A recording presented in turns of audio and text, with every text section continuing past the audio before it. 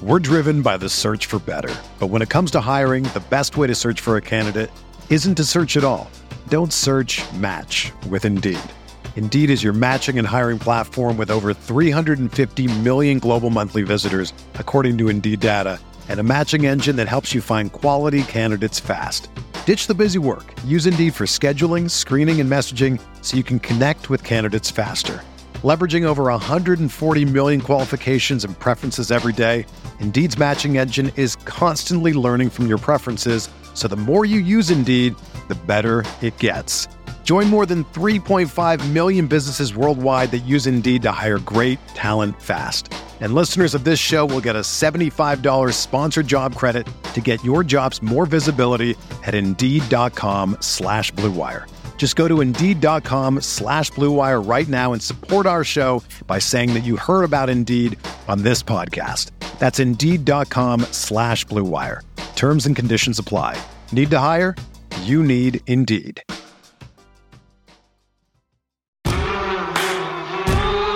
This is the Gator Nation Football Podcast with your hosts, Alan Williams and James DiVirgilio.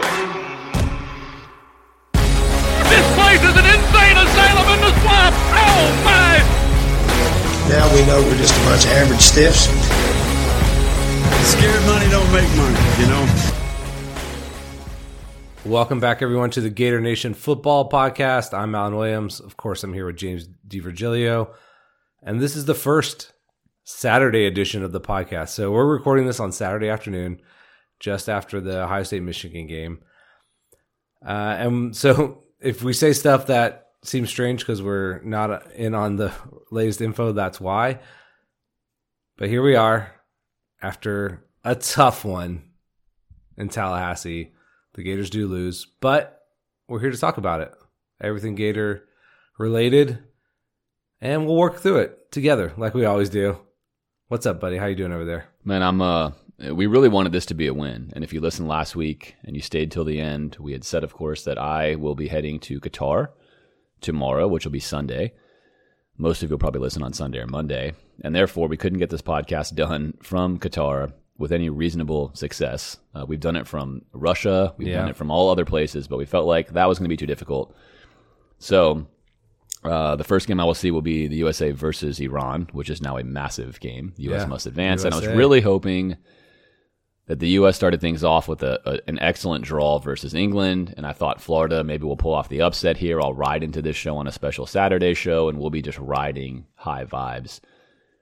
Unfortunately, that did not happen. We took an L to Florida State, which is always frustrating, and we're going to break it down for you. Why did it happen? What does it mean for the immediate future, for perhaps the further distant future? How should you feel about it, perhaps? How do we feel about it? So a lot of stuff to get to on this show. This will be a Florida State-centric episode, sprinkled in with some playoff talk and some other things, of course, with a lot of unknowns because games are happening right now as we speak. It is in the middle of the middle afternoon hour. So you've got Alabama taking on Auburn. You've got TCU smoking Iowa State right now. That's kind of where we are. So as we go through the show, we'll probably talk about some scores and some developments that move along. As always, if you like this content, follow us on social media. Sub to our YouTube channel, where you can catch out our film reviews. There will not be one this week, of course, because I will be gone. So sadly, I did every game this year but Florida State. And you can become a patron on Patreon, where you can drop us a dono to support our efforts to bring you this type of content all year long. As always, shout out to B-Red, our producer, and Carly, the commissioner, who did her last edits from Barcelona. Super committed to the gig, killed it. Carly, you get the week off this week. Continue to enjoy Barcelona. And then, as always, for those of you that are enjoying the GNFP Sammy and the GNFP Java Discord, thank you for that. I know that both Java and Sammy are really enjoying the discussions that are occurring there as well. If you haven't gotten to be a part of those yet, they will carry on, I'm sure, through the off season. You can find links to them in our social media pages. Perhaps the easiest one to find it on is Twitter.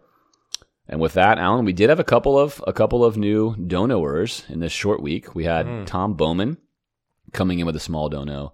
And then we had the Seattle Transgator coming in with a medium dono. And then, of course, James Ridge still on the throne. He was a little nervous that perhaps Barry Jenkins was going to clap back part 2 to get him, but he did not. So, James Ridge, you are still on the throne. Unfortunately for you, you took an L to Florida State on your resume, which is never fun. Not your fault, obviously, but nonetheless, long live the king into the bowl season and bowl practice season, Alan. And why don't you read off, as always, so extremely well, our donor legends? Well, thank you. Let's start with Barry Jenkins, Guy Tumbleson, Cooper and Kyler Craig, Jason Walker, The Big Homie, Lil Peyton, Constantine, Double O, Alexander Leventhal, Diego Rivera, Bill Hood, James Newton, Nathan Jeter, Stashmi, Bobby Boucher, Frank Marcellisi, Mike Wechter, Tim Kane, Nicholas Isaac, Mike, Mark Jackson, Tim Hondrick, James Truitt, Gus O'Leary, Brad Wilson, Mark Mitchell, Chris Folsom, Dr. Matthew Galloway, Jamie Galliano, Aaron Jeter, Jason Landry, Michael Reeves, Jason Johnson, Zach Sparks, Mark Rubenstein, Tyler Rummery, Craig Scarrato. Okay, let's talk about this game. Just setting the stage a little bit. Coming off a loss to Vanderbilt, momentum leaking. This is a chance to recapture all that you lost against Vanderbilt for the most part and kind of move into the offseason feeling better. Doesn't quite happen. The game is wild. I called the Vanderbilt game deeply stupid. This one was a little drunk, maybe. Just big play after big play on both sides. The Gators lose 45-38. That's a much higher score than we predicted. And I think it was the highest scoring game of this series. So, yeah, that's kind of noteworthy, of course, considering all of the prolific offenses that played in this game. But maybe these were two of the worst defenses that have played in this game. All right. Although Florida State, obviously, on paper, yeah, was the top 15 unit.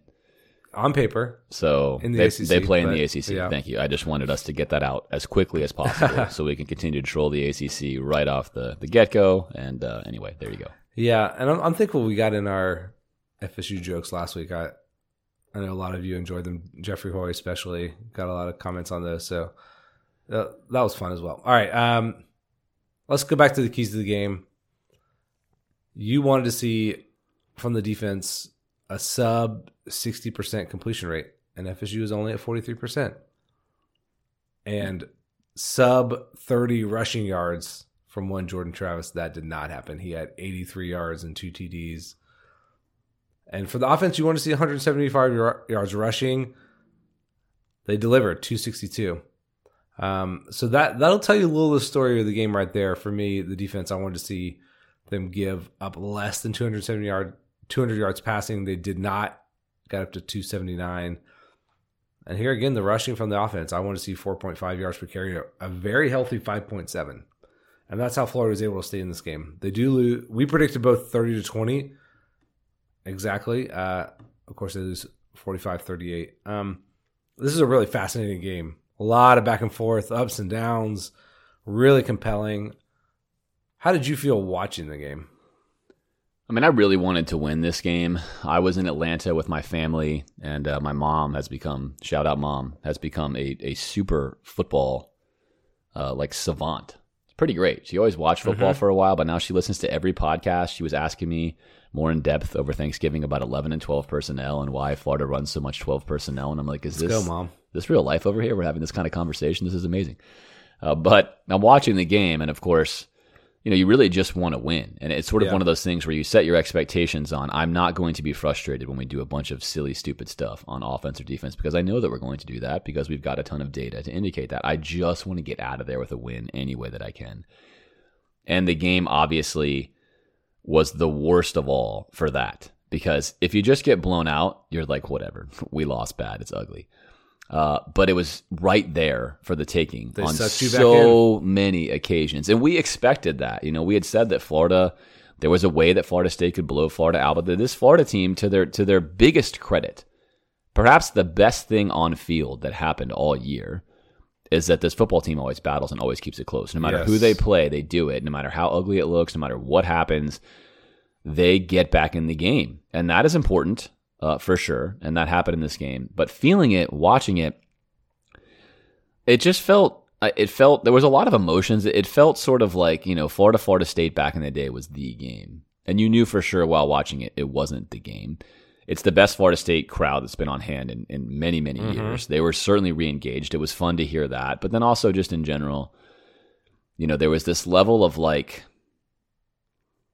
who are we? Who are they? And I think at the end of the game, those questions still remain unknown for both Florida and Florida State. I don't think I can definitively answer for either team what the trajectory of their future looks like, and we're going to get into that. And that's kind of how I felt the whole game is like, can I know what these programs will be like 2 or 3 years from now from this game? And I think the answer is no. There's still a lot of questions to be asked by both sides.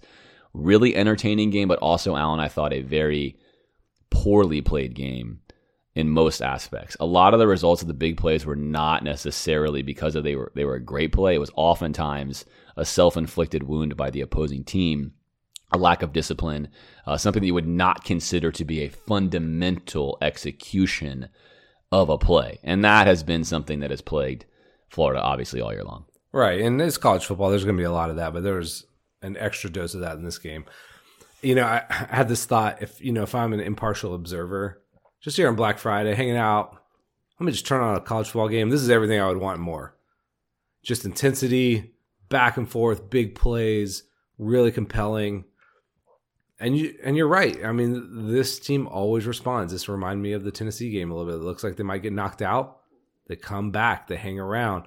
Now, the problem is they let the game slip too much, right? And they're in scramble mode for too long, and they can't quite get it done.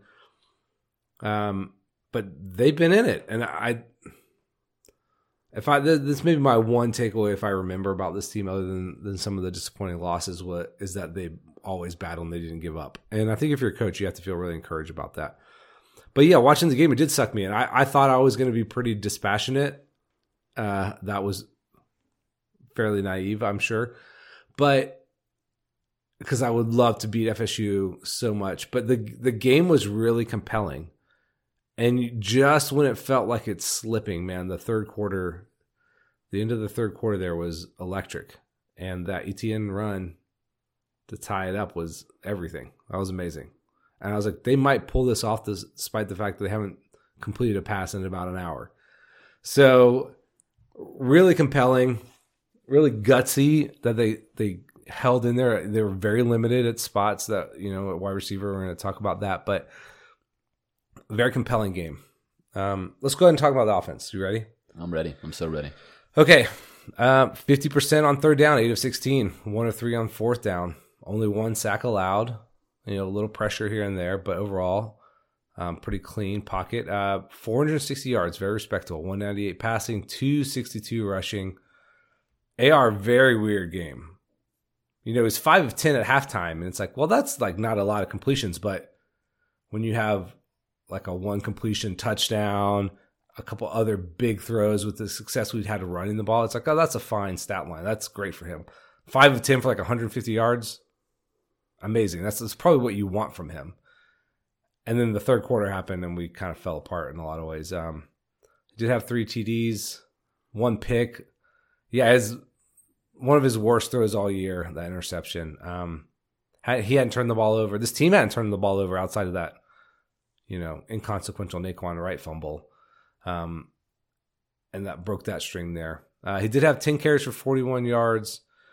Etienne, great game, 17 carries, 129 yards and a TD. Montrell Johnson, nice game as well, 17 for 85 and a TD. Ricky just got loose in the first half, man. He was electric. We needed him badly. 5 receptions, 148 yards and 2 TDs. They largely clamped down on him in the second half. The only other people with receptions, Jonathan Odom with 3 and Dante Zanders with 1. That should tell you a lot about how this game went. We were having to rely on Jonathan Odom in big spots, not just on trick plays where you leak him out for a touchdown. You're in deep. So we're going to talk about what we're effective at and what we're ineffective at. Let's start with running the ball. Very effective running the ball. Very effective, especially considering and I don't want to use the word ineptitude, our lack of capability of throwing the ball. The FSU knew we wanted to run the ball, and we were still able to do it with great success for much of the game. Etienne looked especially great there. Some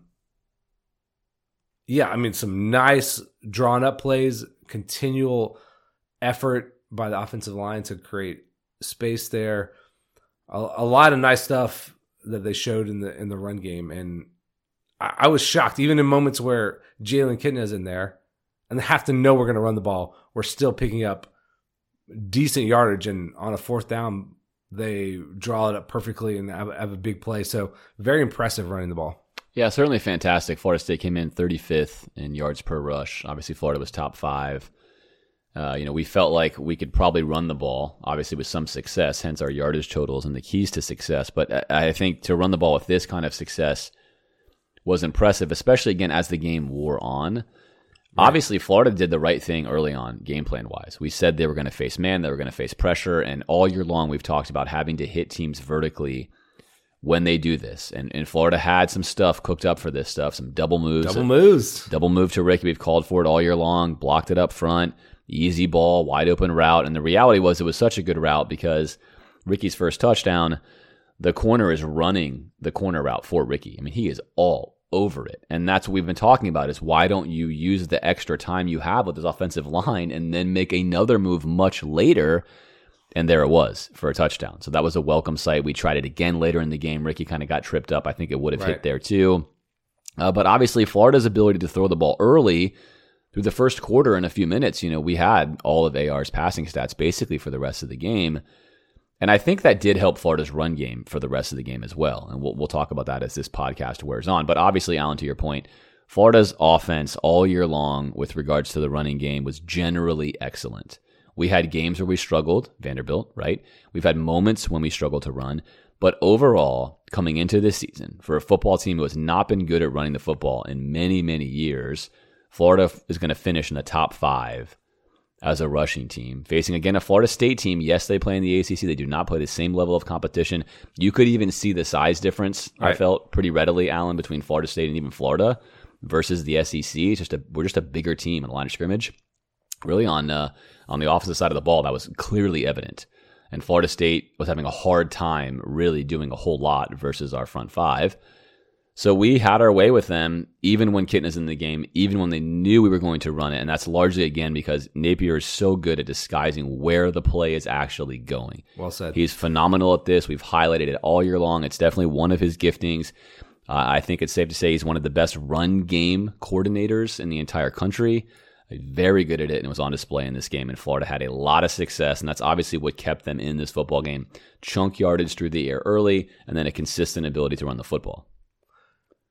Yeah, and really, watching the first drive where we're just setting them up, where we felt like we ran the same 3 plays we always run, and it was like after we got the turnover, it's like, man, we're maybe in for a long day. We looked aggressive in the right spots, and then things really bogged down in the third quarter. We're unable to throw the ball, go 3 and out 3 times in a row. And the wide receiver problem showed up big, right? And I think the play that's emblematic for me is the last drive. AR makes a really nice throw to Caleb Douglas. He's there, he gets it, and it gets jarred loose. Again, that's a tough play. That's a lot to ask from your freshman, like 4th-string receiver. But we just didn't have anybody to make those kind of plays, right? And if we do, I think we win this game maybe by 10 points, right? That if we could have damaged them more in places, we need someone to come up with a big play. And, of course, AR needs to be more accurate on plays, but there's some plays to be made out there, and we just couldn't make them. Yeah, there were plenty. And let's start with AR and some of the plays that he made, of course, early on. You saw the high ceiling, which is what's representative of him being a potential NFL quarterback one day. And then you saw the very low floor.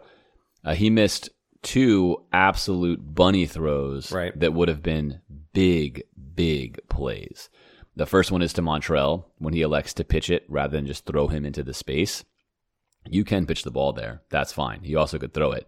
No matter what, you have to just give him a catchable ball. I mean, Montrell had, on the All-22, Allen, he's got 40 yards of field until he's got a guy playing man defense with his back turned. I mean, that could be a 50-yard touchdown, and that goes as an incomplete pass on 2nd down. That's the very first drive of the half. That changes the game. Those plays change the game. Totally. You hit that play, you're probably up 31-20. Or 31-21. It's a very different football game, and the defense is going to feel very different. So he missed several bunny throws. Also, though, as we've said almost every game all year, the fan base seems to be really hard It's Napier's play calling and play design. It's all AR. He's not good enough. The reality is, and we've said this all year, it's a combination of all of these things. Florida is playing the passing game on hard mode and the running game on easy mode. And that has been a major Achilles heel for them. Once we ran out of those vertical shots, we missed some of these bunny plays, but the large majority of the other plays that AR had to hit were generally quite well covered. Was there a window? Yes, there is a window. Oftentimes there's a window. It's a very small window. The timing has to be great. We're talking about a redshirt sophomore in his 13th start. These are hard throws, very hard throws. Very difficult. Nothing is easy, and we've talked about this each and every game. Napier just does not have easy ways to get his quarterback back on track.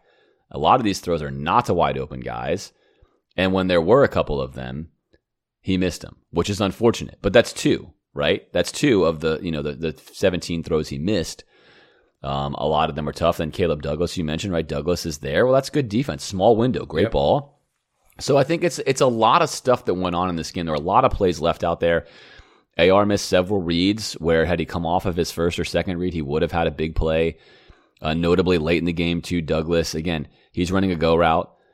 If he comes off of his two receivers, Ricky and an underneath guy in the middle of the field who are totally covered, he would have recognized that Douglas's defender actually fell down. You don't see this on television. He's wide open for a touchdown to score, to tie the game at the end with about 2 minutes left. AR leaves the pocket prematurely, which is a bad habit of his, does not finish out his read window. He winds up running for a first down. We get a holding call. It comes back. But there's plays like that every game from AR, and that's not really going to be something that, again, as a fan, as a redshirt sophomore, if we put the film on for every quarterback in the country, they're going to miss some of those plays. So I want to circle back, and I want to come back to what I started with. You can't have such a small margin for error so consistently, especially when you know your quarterback struggles with consistency. And that's the prime problem that we have had on this podcast, Alan, all year long, is you know who AR is. You got to find ways to make these throws consistently easier for him so this stuff does not snowball. It's not enough for me to bury my head in the sand and say, hey, if my quarterback's making these really difficult throws, or he's reading the full field, then we're fine. That's not realistic. Find a better way. Find a way to get him into the game that is a little bit more simple. So I thought it was a mixture of a lot of the things we've seen all year long on display in this Florida State game. There were more plays out there, but there were also a lot of plays where Florida State was gloving up what was happening. And I think that's the key. Take that away from Florida's passing game. A variety of factors contributed to this performance with regards to passing. It was not just one player or one coach or one situation. It's just not a clean operation when it comes to the passing game, and there are multiple factors to blame. That's well said. I think the margin comment is especially fruitful there. When you miss big plays, it should hurt you. Miss big opportunities, but you shouldn't have to scheme that hard to get yourself offensive success or have only a few of those per game. Again, if you're playing an elite opponent, you can't afford to miss those things, but there's just too many times when what we're trying to do feels like we're working against ourselves to be efficient or productive. And yeah, of course it's going to hurt when you see a big play blow up in smoke. It's going to haunt you a little bit, but man, this isn't the Big Ten where we're playing like, the game's going to be 6-3 and you're just waiting for that one moment. There's lots of ways for us to utilize AR and his strengths to free up more offensive success, especially when you're asking these wide receivers to be open when they haven't shown that they're able to do that or come down with balls, or AR to throw into these extremely tight windows, as you said. So frustrating to lose. Could have done more to, I think, make it easy on ourselves. And I love that comment. The running game is on easy mode and the passing game is on hard mode. And unnecessarily so. Yeah, for sure. And if you're running as well as we're running in this football game, you should win. And also, to be fair to the offense, right? We scored enough points to win the football game. You shouldn't have to score 50 points to win. But when your football team is not consistent on either side of the ball or in any phase outside of rushing the ball, that's where we are consistent. Right? Again, consistency does not mean every single game it works, but it means most of the time you can expect to get production. You just don't know what you're going to get And that's what happened with this game with Florida. So take away from the fact there were plenty of missed opportunities. Dejon Reynolds, who played phenomenal the week before, Allen, largely silent in this game. No catches, maybe? Had a chance, or we catch FSU on a safety blitz. It's a little simple outlet pass you saw on your television to Dejon Reynolds. Ball doesn't even get to him, really. Had he caught that ball, it's like the Montrell play. There's 40 or 50 yards of space. I mean, we caught FSU in the worst possible play call there. So as much as we talk about Napier's kind of play calling, passing game design, which I think is weak, he had moments in this game where he should have been rewarded with layup throws for big gains. And those change football games. They really do. Every point matters. Every drive matters. So that was there. But all in all, the offense obviously played well enough to win. There's things that could be way better. I think the coaches know that. The players know that. AR knows that. The consistency is just not there. But, a lot of factors led into this one. But 38 points, none of which were really aided by a turnover or a short field per se. Those are almost all manufactured by the offense, is a lot against a unit that was top 20 in most categories. I know they play in the ACC, but this unit was top 20 in most categories. And Florida largely had their way with them minus one quarter, which was the third quarter. And that's very unfortunate. It largely cost Florida the game, but it is important to keep that in mind. And we'll talk about what that means for Billy. Should he remain being a play caller, etc.? But it is important to note that's a lot of production and a lot of points in this game. And so if you're thinking we lost because AR missed throws or this and that, yeah, that's a factor. But even with AR missing throws and with the offense sputtering on drives, they still had a super productive day. Yeah, well said. And I think that point is needed in creating context for this game. The fact that you could put up that many points with your limitations at wide receiver shows that there's a lot going on. There's a lot going right. And you should be able to win a football game scoring near 40 points, right? That we could have probably gotten a field goal at the end if we needed it, right? In terms of field position, right? So you're right on the door of 40 points. And I think you would take that from any game, outside of playing, an all-time offensive team, which FSU is not that. They are very good. Okay. That third quarter, obviously talked about that being a desert for us offensively, 3 3-and-outs in a row. Did FSU make adjustments there that really slowed the Gators down? So, what's funny is they really made two main adjustments, but one main adjustment, which should not have really hampered Florida. It may have instead hampered Billy Napier's play calling. But it's interesting. So what they committed to doing was playing a single high safety most of the time. They would bring a safety down in the box, either on a blitz into the gap or to spy AR on most plays. And that was a change from the first half where they tried to employ Vanderbilt's defense, and they just were not nearly as good up front. We talked about Vanderbilt up front was largely owning, especially owning Kingsley in the center, and even Torrance, and that's what led to their success. Florida State tried that and could not do it. Florida was largely blowing them out of the hole, and therefore they were able to run on them, even with 7 in the box. So Florida State instead said, let's forget that. Let's go 6 in the box. Let's play simple. Let's just shoot the gaps. And then let's use our safety as our read defender. And to Florida State's credit, their safety did a phenomenal job. That's a hard position. We've seen Trey Dean try this to almost no success all year long. Well, he was very good at it. He stopped AR tackling one-on-one. He was successful getting and throwing lanes. And that allowed them to basically not give Florida a comfortable pre-snap look, but then also flex a defender down in. And quite perplexingly, and of course, Trevor Etienne's brother Travis was posting quite a bit on Twitter in the third quarter about why Florida just kind of stopped running the football. Right. Because those are favorable looks to run the ball against. Florida comes out first down, they run the ball, they pick up 2 yards. Then we have the aforementioned pass to Montrell that should have been a humongous gain on second down. So that's a good play call. You can't for a second say you should run it there. Then you get on third down. You don't convert, and then on comes kind of the snowballing effect where Florida really doesn't run the ball to a running back for many plays later, despite the fact that they're facing a 6-man box at the start and not a 7-man box, which they faced a lot in the first half and had a lot of success against. So that's an interesting thing. I'd love to ask Billy. They lighten the box on you. They brought a safety down, now which that does give you technically more space in the middle of the field to throw, but Florida's done a lot of receivers, in my opinion. I think it's quite evident that we're worse at passing than we are running. This is one of those games where perhaps you try to run the ball a little bit more and see if they can stop you, which is what Florida did in the fourth quarter. They returned to it. I think all of us are asking questions. if we had stuck with that in the third quarter, do we keep on scoring to win the football game? I don't have an answer for you for why that would have been abandoned in this situation. There's not a good reason schematically. Again, it's a lighter box with a safety coming down instead of a linebacker being there. That should be to your advantage, but it did not work out that way for Florida. Florida got away from it for a while, then got back to it, started dominating again. But that third quarter really, really derailed Florida's momentum and changed the whole face of the game. Right, and Florida's typically been really good in the third quarter. It's only really highlighted by the fact that FSU scored on their third quarter possessions, right?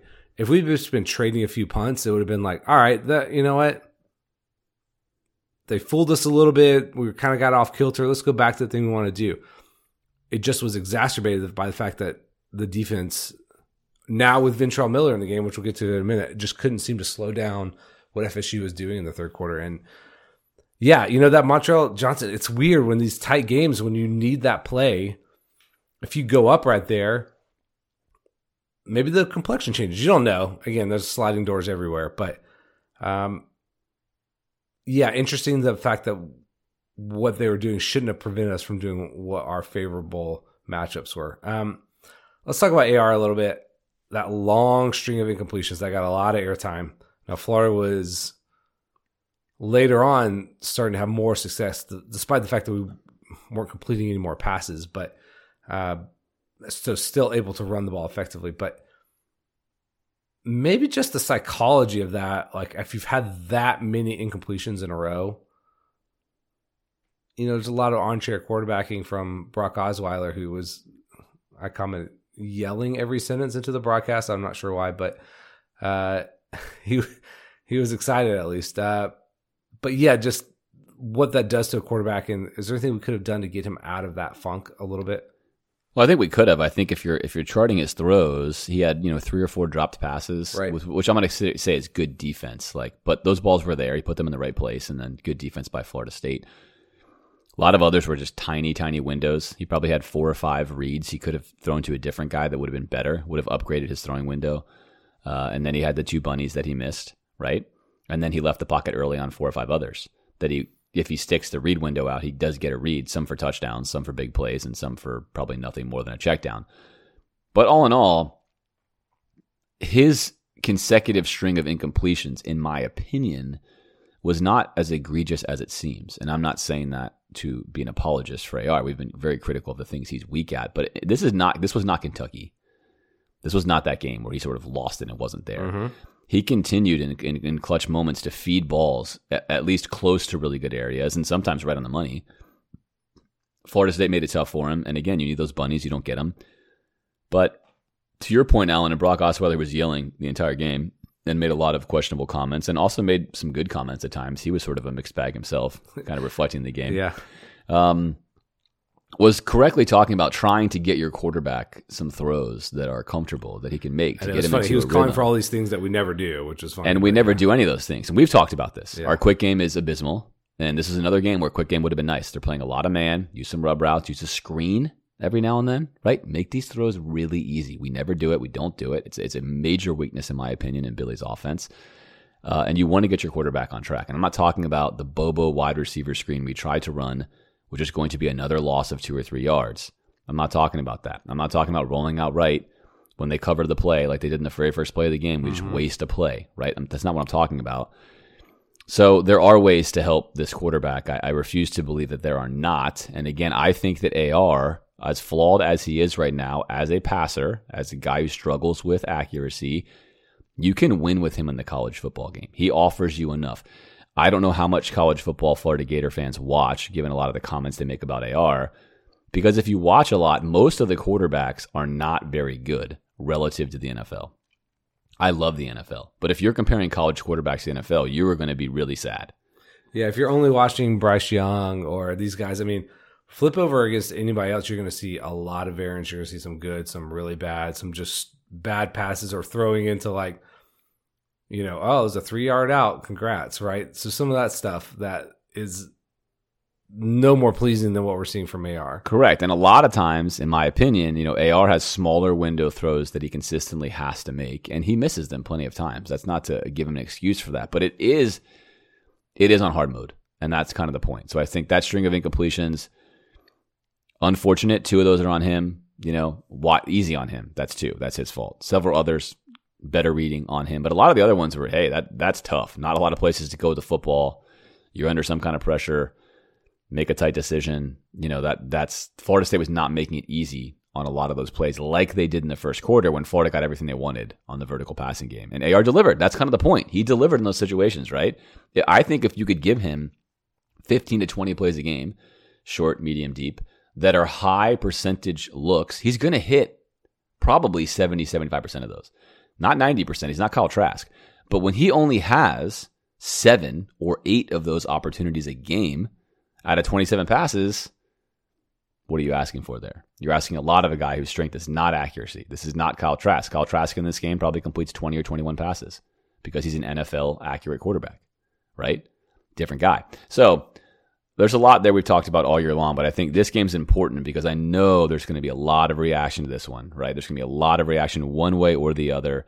AR is what he is. Super high ceiling, very low floor, wild inconsistency.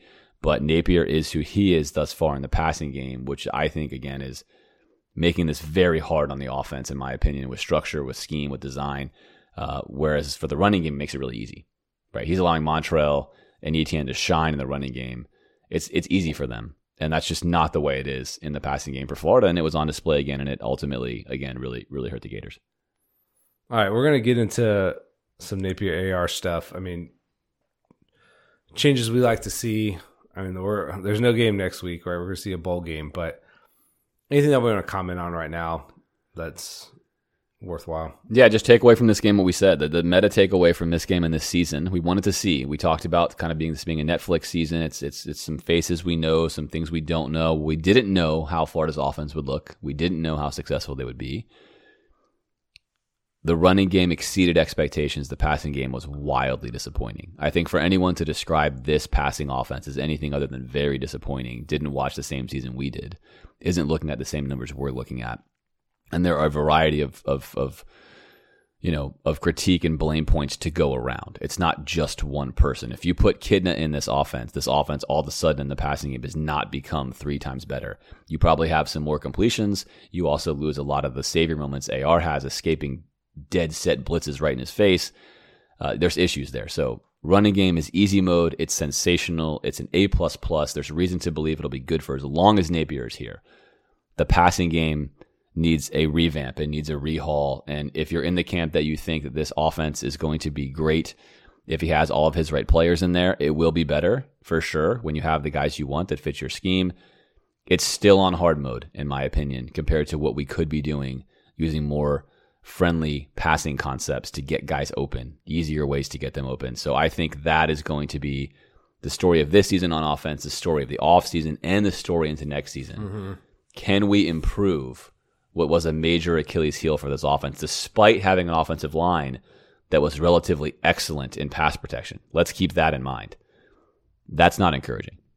Yes, and we're going to get to the season wrap-up in a couple weeks here, and we're going to look at the points per game and say, there's a lot of points per game in year one. And yeah, still a lot to be desired on that side of the ball in the modern college football. Okay, let's talk about the defense.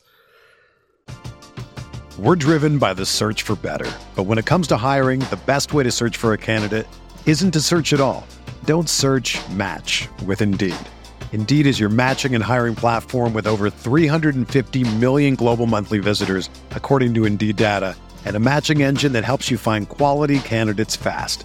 Ditch the busy work. Use Indeed for scheduling, screening, and messaging so you can connect with candidates faster. Leveraging over 140 million qualifications and preferences every day, Indeed's matching engine is constantly learning from your preferences, so the more you use Indeed, the better it gets.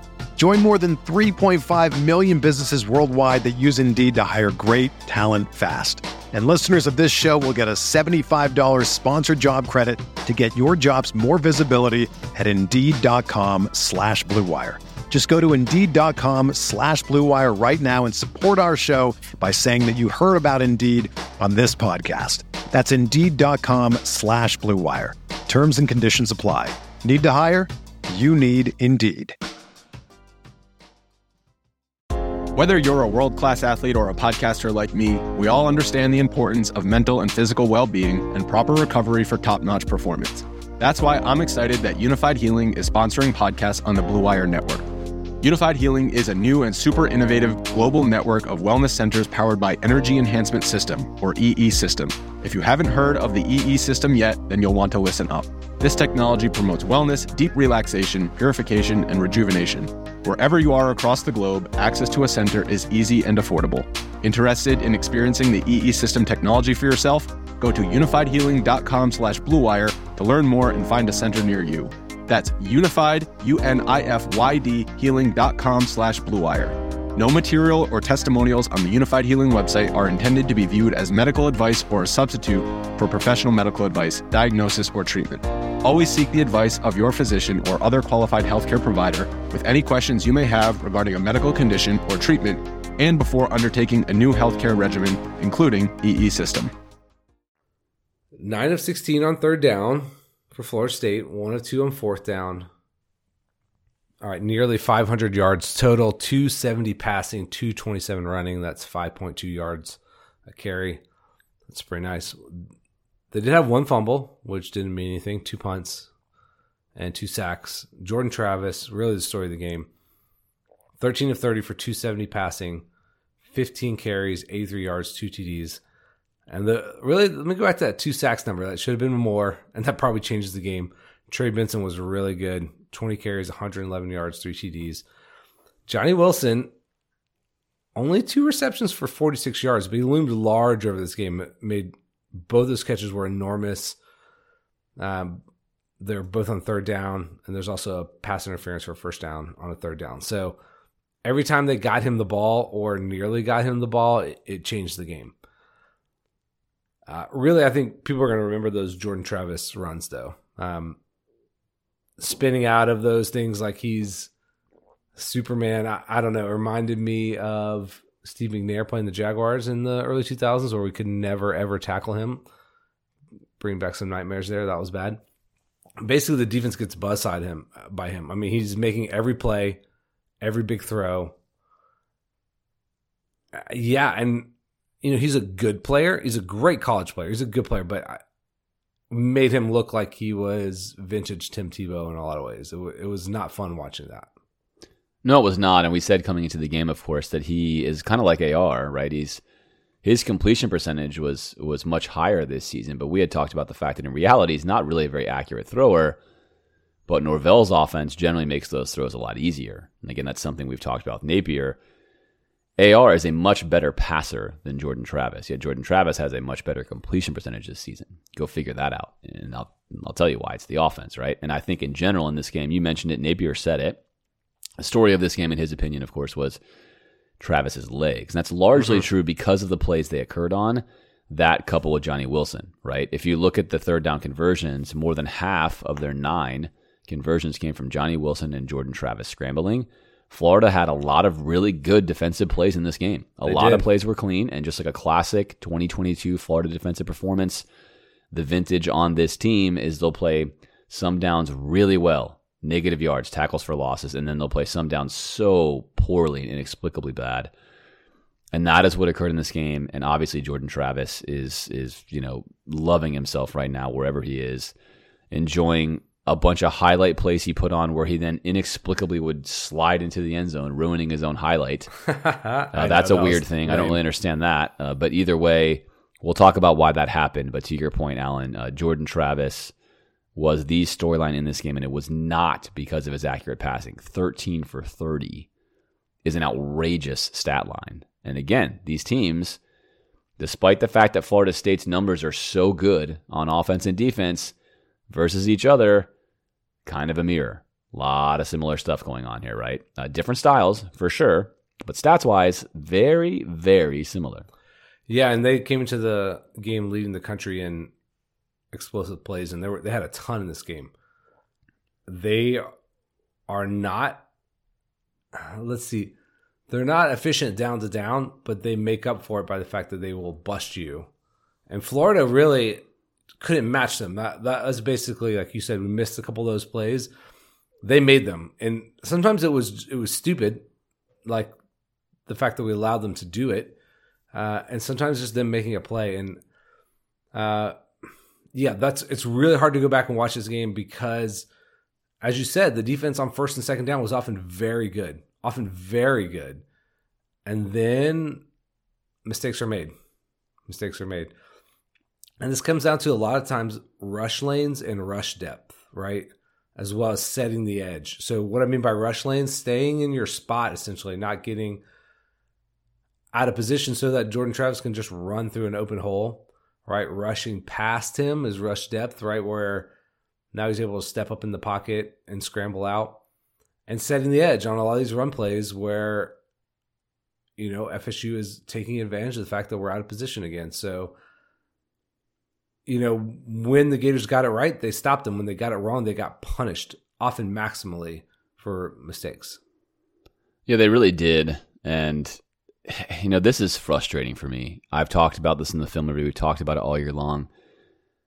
On these third downs, it's hard for me to come to any other conclusion, Alan, that the preparation by the coaching staff is poor. And I don't know how you don't arrive at that conclusion, because for the entire game, we inexplicably did not display things we had shown some promise in, but in this game we threw it out the window, which would be maintaining your gap integrity while rushing, working together as a unit of down linemen to trap the quarterback and contain him. Well, I don't know if we executed a single scrape exchange correctly, where we were just overplaying the running back, allowing Jordan Travis to keep the ball with ease, much like we saw South Carolina do versus Florida. Inexplicable stuff. I mean, basically, we knew what the scouting report was. We rushed them with 5 guys a lot when we went on this very podcast and said, hey, you know what you shouldn't do? You shouldn't rush them with 5. And we did it all the time. So we had talked about the stage for this defense was that, hey, it's been a mixed bag, to put it as nicely as you could this season.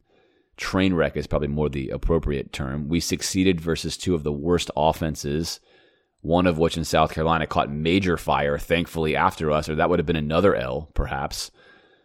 But this game was, again, a vintage Florida performance. Some great plays, horrible plays, very few normal plays. And that is not a recipe for success in a game of football where it's momentum, where big plays decide the game. And if you're a Florida defender, you're a Florida defensive lineman, there's so many plays you want back where 3rd and 12 could have become 3rd and 20 or 4th and 25, where you're taking points off the board, you're getting stops.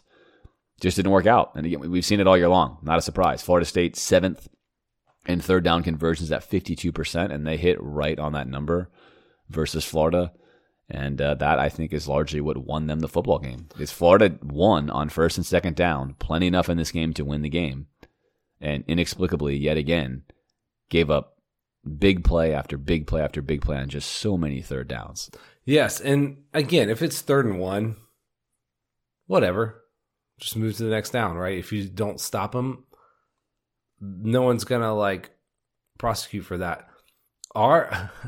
We should probably just dig in this next level stats here. 3rd and 7 plus, we have to be still just the worst team in the country. I mean, so many big plays for them came on 3rd and long. Again, right now, there's some big plays that came on 1st down too, but the fact that the defense couldn't get off the field more often is really lamentable. And this is a very winnable game with how well the offense played, despite the fact that we just spent a while talking about what we could have done better. Again, 38 points should win you this game with this number of possessions, and it didn't. And, I don't know. They're going to watch the film again and feel really bad about the ways they kind of blew it in some really tough spots. And all right, so Johnny Wilson let's talk about him for a second. He's 6'7". That's a problem, right? You're probably he's going to have some success on you at some point if he's that athletic and he's that big. But we seem to stubbornly keep Jason Marshall, who played well at times, right, and did a few things well. Yeah, it just seemed like we didn't adjust in some ways. We never played dime. We allowed our linebackers to cover their wide receivers. And again, that's going to happen some, but the lack of some of those tactical adjustments that we've been asking for didn't really come in this game either. No, and that's what's so frustrating. It's like, when can you not play dime? Let's pause for a second and talk about this. If it's 3rd and 2 and 3, you can't play dime because you're going to put a DB on in the place of a linebacker and they'll run it at you. When it's 3rd and 7, 10, 12, frequently 3rd and 7, 3rd and 10, 3rd and 12, Florida's a nickel. And again, Mike Norvell, why is Mike Norvell coaching at Florida State, Alan? Because he was a prolific offensive coach in Memphis. He's an offensive coach. That's what he is. I'm an offensive guy. If you're a play caller, you are like, this is amazing. I get to go with my slot receiver versus a freshman in Shamar James or Amari Burney. Every day of the week, I will do that. That also eliminates errors from Jordan Travis, who, again, a lot of people talk about AR's issue making reads. When Trask was here, we talked a lot about how remarkable it was that Trask could make full field reads. Jordan Travis rarely reads the field ever. He's so often throwing to his first read, or he runs almost every time. Go back and watch the film. Norvell makes it easy for him. He was still 13 for 30. But the reality is, if you're looking at Florida playing nickel, pre-snap on 3rd and 12, pre-snap, you've already given a quarterback who's not accurate, generally speaking, that's not his strength, likes to run around back there. You've already given him the pre-snap match he's going to. He knows for sure as long as I get protection, I'm throwing this ball right here because I have a slot receiver versus Burney. That makes 3rd down conversions so much easier. They did the same thing with Johnny Wilson. Florida, not one single time, wanted to shift the safety right over Johnny Wilson. Like any other team would do. We've seen teams do it versus Florida all year long. Right over shoulder, safety, right over the top. You're not going to throw that ball to your biggest guy. We don't do it. We play straight up. That makes no sense, right?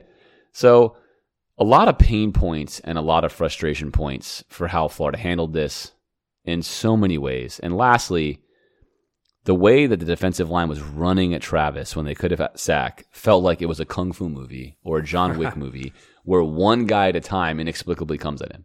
And you're like, hey, there's 4 of you. Just surround him, right? And everyone's coming in at 1,000 miles an hour. And, the Kung Fu master is just destroying them in his sleep, right? It's like you always watch these movies and laugh, saying that's not realistic. Well, it was realistic for Florida's defense. Not a single one of those guys showed any restraint of recognizing, hey, Alan, if you're the first guy there, you know what I'm going to do? I'm going to wait till he runs right into me because he can't go anywhere else. He has to turn into me. Instead, Florida comes in, everyone flying like a chicken with their head cut off, right past the spot, right past the mark.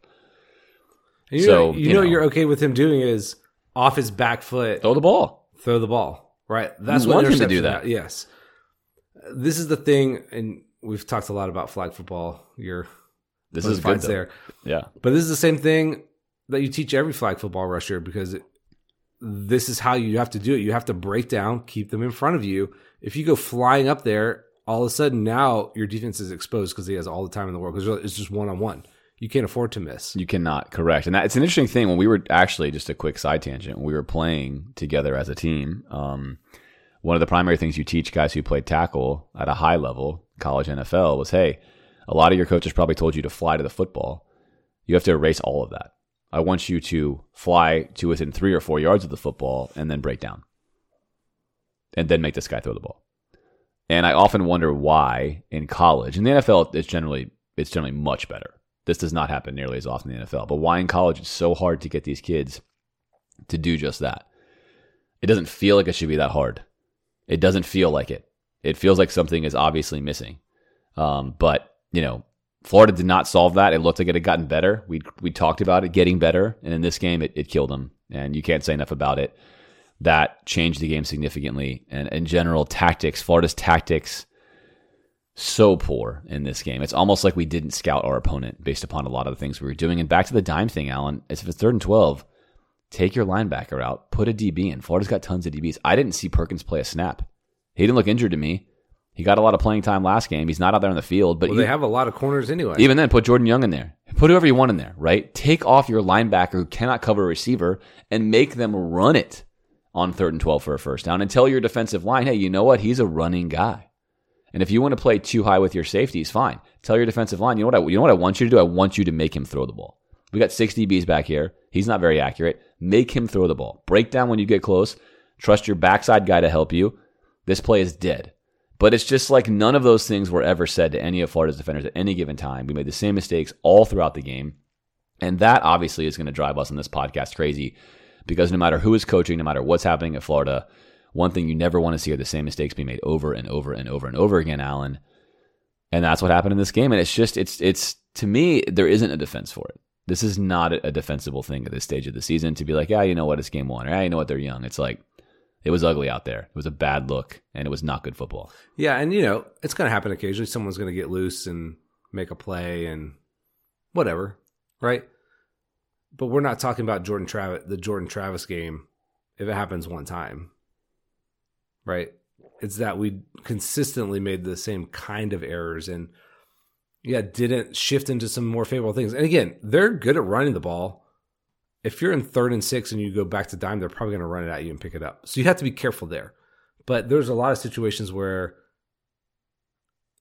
just suboptimal. Again, I don't want perfection from this team. We could have given up 30 points and still won this game. That's not like a heroic effort. You're just looking for a little bit more punch in those high leverage moments, and you win the game fairly easily, I think. With an average defensive performance, we win this football 24 game. points, you know what? We've been thrilled. That's not like a dominant effort. No. So even 30. We had Florida State at 30. And we said, look, Florida State's a good offense. They're scoring at everyone. 30 was realistic. Well, you win 38-30. So just a classic kind of Florida performance this year where you just can't get all the engines firing. And you can't get off the field when you're playing really well on one side, or if you're playing well on one side of the ball, you can't score. It just doesn't come together yet. And again, it's more frustrating on the defensive side this game just because so many things were bad. On the offensive side, it's the passing game, which has been an issue. But the defense was just right, and everything's largely colored by absent the loss. everywhere. Yeah, everything's colored by the loss. Even if we had won, we're still saying this defense is. We would have said it's a vintage Florida defense. We just survived it. Yes, exactly. But it feels a little more negative. Okay, let me talk about Ventrell Miller. I mean, that was some of the storyline coming in, right? And I'm feeling actually a little chipper. We're getting him back. Maybe that'll limit some of the big busted run plays that they had in the first half. And he came in, he made a few plays here and there, but the third quarter wasn't our quarter. I don't know. Did we do anything differently? Did he look like he made an impact when he came in? He didn't make an impact in large part because Mike Norvell hit his stride undressing Patrick Toney. I mean, he was just calling play call after play call after play call. And then when he got himself in trouble, Travis would get him out or Johnny Wilson would get him out. And that's what largely happened, right? Is he'd hit several good play calls on the drive. Florida would have 2 really good plays. 3rd down and 10 or 12, let's get off the field. Travis gets away, someone gets away, something happens. But I think they largely were able to neutralize Ventrell Miller because Ventrell Miller's not a good 3rd down linebacker. We've said that. He's not. They confused him several times on plays where he blew a coverage. They took advantage of his weaknesses, and they did not run the ball at him. They were able to basically game plan around him and hit the rest of Florida's weaknesses. Trey Dean, Trevez. They were targeting Trey Dean and Trevez on almost every play. Yeah. And then they targeted Jason Marshall with go routes with Johnny Wilson, who's 6'7". I mean, it was evident what their game plan was. Then they knew when they needed it, they could get some underneath stuff, tight end, running back here and there, enough to keep Florida off balance. But I thought they did a really nice job in the second half, keeping Florida's defense completely off balance. To your point, Alan, they're getting, and again, I want to highlight this. A lot of Travis's completions, to why they're for so many yards, they're not over the top passes. He had 1. They're like 10-yard underneath passes. The guy runs for 40 yards because we're blowing coverages and people are wide open. Those are easy throws. So, credit, I think, to Norvell for messing Florida up. They also came out in stack sets, which is a very normal football set.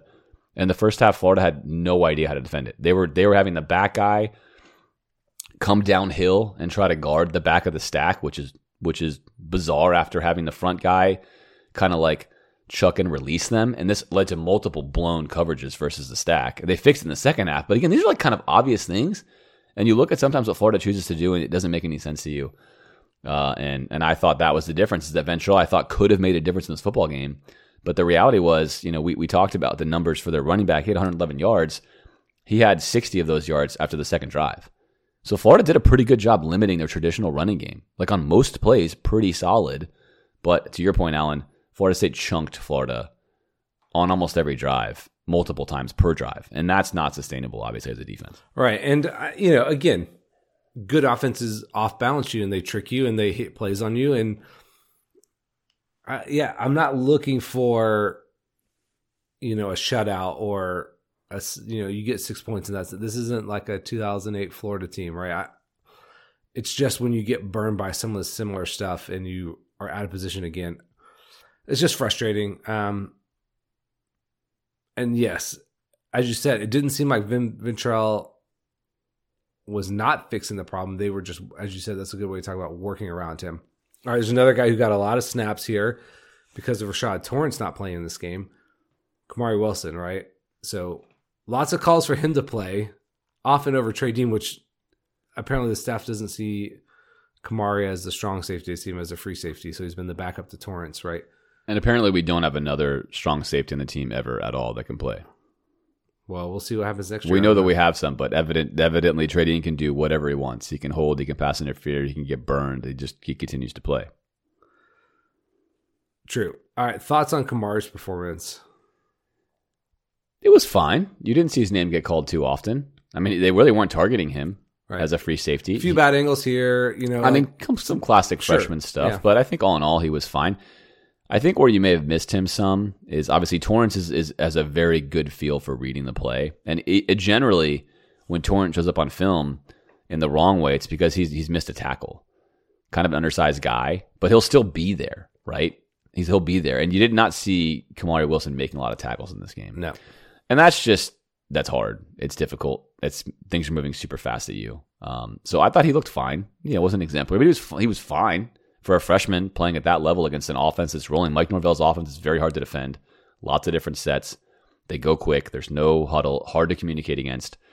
I thought he was perfectly fine. Nothing about his play would be concerning. How about that? For his future development. He also didn't look like he was, the world's greatest safety out there, but they didn't target him in the passing game very often. He was really unable to kind of come and help them on a lot of their passing plays. They weren't plays the safety could help on. So I think it's hard to grade him here, but I think he was fine.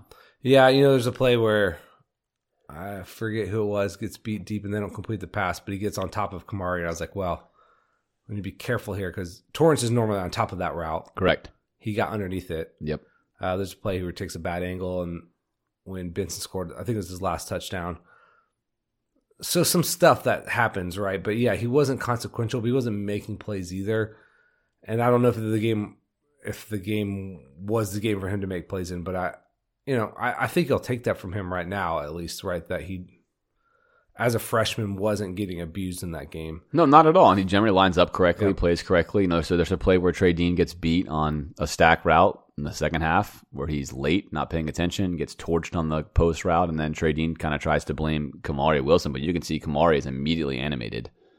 And you know who I'm going to think is correct in this situation. Right. And is trying to explain to Trey Dean that's not what we were in. Like, what are you doing? And so by and large, that's what you want to see. Here's your super senior who's almost frequently in the middle of conversations about who should be lined up where. And here's your freshman who I think is competently jumping routes and doing things that aren't showing up on film a lot because he's doing his job, taking stuff away. And look, as a single high free safety, by the way, you saw Florida State's guys start to show up a lot. And we'll talk about this in a second with Florida State because we kind of missed over it. But that's pretty rare in the modern game of football because generally teams are so good at if you go single high, your safety, and we've talked about this, your safety's irrelevant. He's irrelevant. And the reason he was relevant was because AR started doing what AR does when he's not hitting passes, which is he starts staring down receivers. Stops moving the safety with his eyes. So he's playing cover one. Florida's running 4 verticals. He looks right at Douglas. Throws a perfect pass, except the safety's able to get there. The safety should never be able to get there. All he has to do is pick his pre-snap matchup, Allen. Look to the left, move the safety over to the hash mark, snap to the right, throw the same ball. But that's not what Florida State was doing. So there's just this was not a game, to your point, where Kamari Wilson was really going to shine. There's a few plays here and there he could have been better at, but let's put it this way. Kamari Wilson had nothing to do with Florida losing this game on defense. That was nothing to do with the safety in this game, right? He's not getting beat over top. They're not just bombing us. This game was won up front by them, was won by the fact that they handled our pressure really well. And obviously they abused Trevez and Trey Dean. And then again, tactically, Jason Marshall. All right. There's a lot of changes we'd like to see. Maybe we'll save some of those for the future discussion here. We've talked a lot about tactically what we'd like to see. Anything else you want to add before we move to special teams? Yeah, just this was a failure tactically, right? We had pleaded and hoped that we were going to see some evidence this game that this staff was more tactical, and all it did was cement the fact that they're anything but tactical. And I don't want to say that reactionarily. It's been a whole season now. We've talked about it almost from the beginning, and we've been holding out hope that this would occur. This is frustrating for me. It's hard to defend this. I'm not going to defend that our job is to be independent consultants here. I don't want to jump ahead of the data. But a full season is underneath us now, and there's way too many instances where we are being anything but tactical, and that's frustrating. And we'll talk about what Florida can and should do to probably fix this problem, and obviously later episodes this winter. But for now, I'm frustrated with the tactics employed on the defensive end of the football. All right, let's talk about special teams. Better effort for them this week. Adam Mahalik, 1 of 1 in field goals. Did kick one out of bounds late, which crucial time to kick one out of bounds, right? Very hurt. Mm-hmm. And, I don't know. Maybe Florida staff should be vindicated on the return yardage here. Having switched to ETN, he's very effective. A lot of yards in returns here. There's a moment where I think Trevez fair catches one. And I'm imagining the conversation where ETN's like, hey, what are you doing? That was a returnable kick. And, again, that's not the story of the game there by any means, but just shows that we had something there with him returning kicks, and maybe this is what the staff was hoping for at the beginning. They just didn't have the right guy, but he's a weapon back there. I mean, we're routinely picking up 10, 20 yards and returns there. Well, and that's what we were saying, right? With the silver lining all year long is that Napier's guys have been the best guys on the team. ETN is sensational. I had said after the Georgia game that he was the best player on the field for either team, and I stand by that again. I think he was the best player on the field for either team in this game. He's electric. He makes every team he plays look the same. Georgia's defenders, Florida State's defenders, LSU's defenders. Everyone's defenders looks the same, Alan, and that's when you know that you are playing the game at a very high level. And I can't say enough positive things about ETN. Add to the fact he can take these kicks back like he is. And that's part of the silver lining we're going to talk about is Billy is a very systematic guy. We have said this from the start. I have to believe that Billy thinks when he gets his guys in here, all these strategies he has will work. Billy is also a rookie in the SEC. Being an assistant coach is not the same as being the head coach, right? So I do think, as we're going to talk about in our kind of season wrap-up episode, what should he be examining strategically and where can he be more tactical? Because there is such a thing as being too strategic in the long run and not tactical enough in the short run that causes you to lose the war, so to speak. But the fact that ETN became a kick returner, right, was right. The fact that Ricky Pearsall became the punt returner was right. And I think it also tells you that that's how he views special teams. He's not a floor special teams guy. He's not what we've seen before with the Dan Mullen, fair catch everything, right? Dan's on record saying, hey, I just want the ball back. And I think that Napier does believe special teams does matter. And again, Florida, we lack electric playmakers. We have basically one, ETN. And Ricky Pearsall is not really an electric playmaker. He's a good receiver. He's a really great guy to have on your team, but you really want him as a 2 or a 3. Yeah, and he's solid. I mean, that's taking nothing away from him. Yeah. Right? But ETN, if you have 6 of those guys, which is what Napier is going for, very different football team. So we'll see what happens, but either way, to your point out, this was probably the best special teams game we had in many games outside of the one ball kicked out of bounds. We actually dominated Florida State with that regard. Punts, punt returns, kick returns, everything, field goals made. Minus the one kick out of bounds. Okay. Coaching decisions. I mean, there's a pattern here. We talk about this type of thing every week. This was different, though. Yes, right? but because still, we weren't the Mayday. Well, I think right. It illustrates, and this is still wrong, but it does illustrate how much we talked about Billy Napier's fear of the Mayday scenario, where the opposing team gets the ball in the second half as something he needs to take a long, hard look at here during bowl season and the offseason. But in this half, Florida was getting the ball back. Mm-hmm. So we get the ball with 4 minutes left. It's a perfect 4-minute drill situation. You ideally want to drive down the field and you want to score with little to no time left and then get the ball back again, right? Teams practice this all the time. So Florida does this really well. We're actually on the 20, 25-yard line. There's 1 minute left. It's first down. Perfect. We are in control of the situation. Florida State does have 3 timeouts left, though. So Florida State can choose to try to get the ball back as they see fit. On first down, we run a play that winds up being incomplete. Ball should have not been thrown to Ricky in a corner route. It does incomplete. Second down, we run the football. It's a light box. It's a 5-man box. It's a good play by Napier. We do not execute, unfortunately, up front in the O-line. 2-yard gain. 55 seconds left. Timeout's called. I'm sure you were like me, Alan, and you thought, yeah, Florida State called a timeout. Yep. Then you see Florida called a timeout. And then all I'm thinking is, how can a guy who prides himself on analytics be doing things that are so against the analytics? And I don't have an answer to that question. We've been unable to answer what he's doing. But here he goes again, doing it again.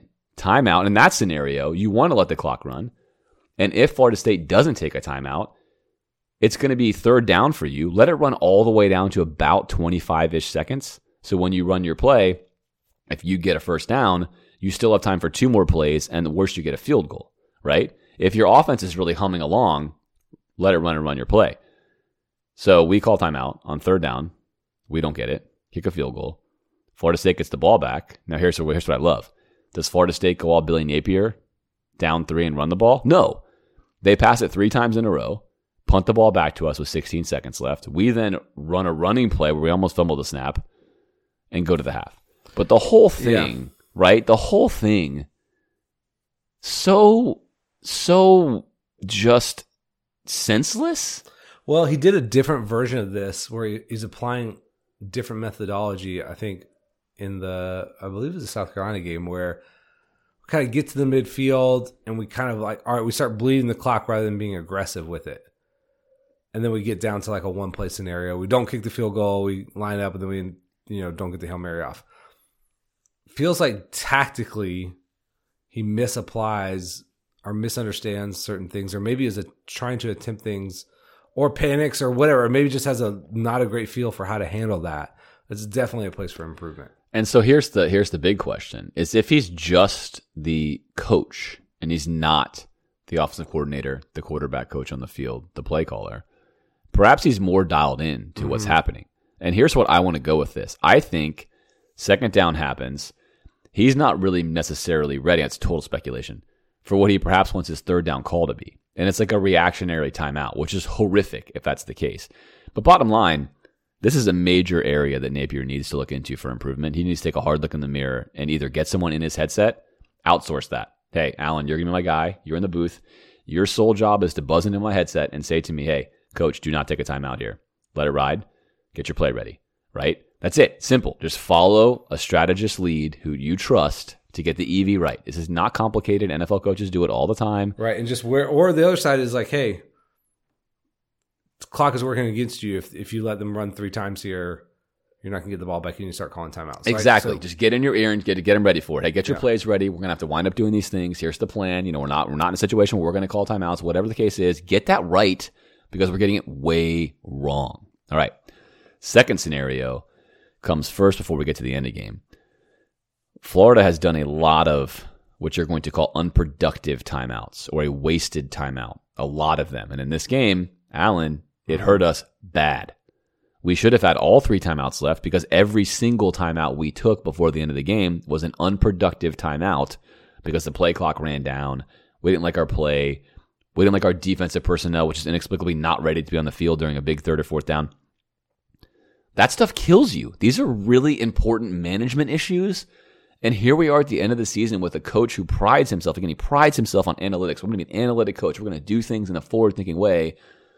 And it just doesn't look like it. Those are against the analytics to be taking unproductive timeouts in those situations. And had Florida had them, the end of the game could have been different, at least with attempt-wise, but we blew through that. Right. And there's a moment where we couldn't use our last timeout where it's fourth down. Anthony Richards has to go off the field. And you have a fourth down play with your backup quarterback in. Now we pick it up, but man, if you had 3 timeouts, you probably use one right there because of an odd moment in the game. Or it's nobody's fault. You have to do it potentially. Or maybe doesn't. Maybe he's confident in whatever they're showing us. But you'd like to have the opportunity there where you're not burning your very last time out. And, yeah, this is an area. It's not always bad, but it's frequently misapplied or frustrating.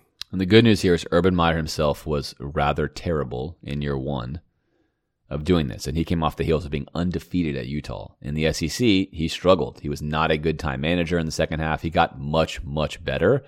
For Napier, we're not saying this is the nail in the coffin. He can't ever do it, but he needs to fix it, is what we're saying. And lastly, the end of the game, Florida gets the ball.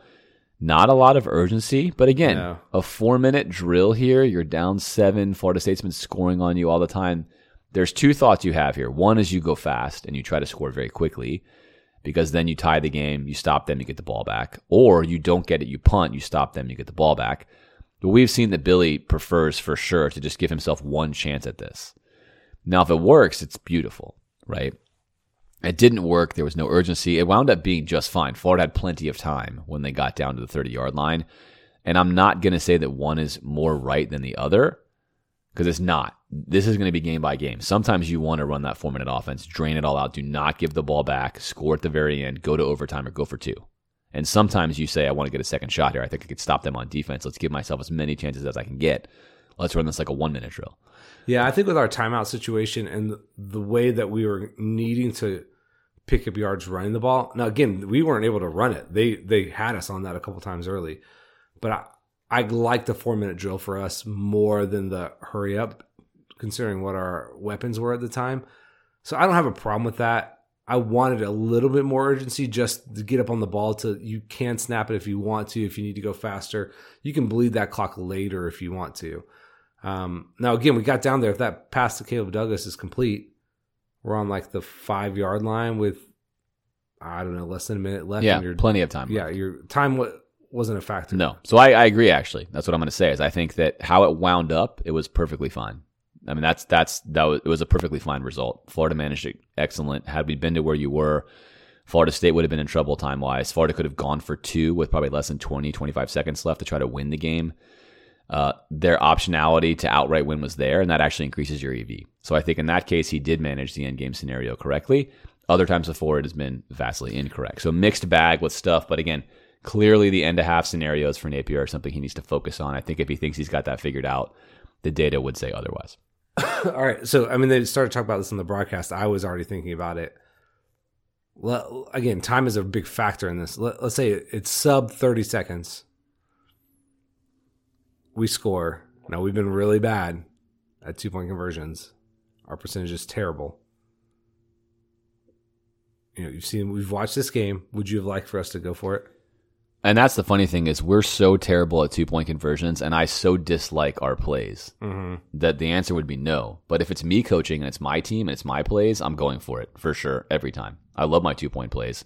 I love my chances there. I do not like my defense, which is a sieve. I'm going for it. But it's funny you said that because I thought to myself, it is setting up to go for the outright win. I like to go for 2 when the team doesn't really get the ball back, 10, 12, 15 seconds left. I don't like it with a minute left. Same. Because I think with a minute left, the other team actually plays for overtime, which is to your benefit. When you go for that and you get it, they play to win. And this is kind of like the Sun Tzu art of war, right? You want to leave an escape route. So anyway, I've seen them on film. Our 2-point conversions are ugly, and I would have had very little confidence it would have been a good one, despite the fact that we should be excellent.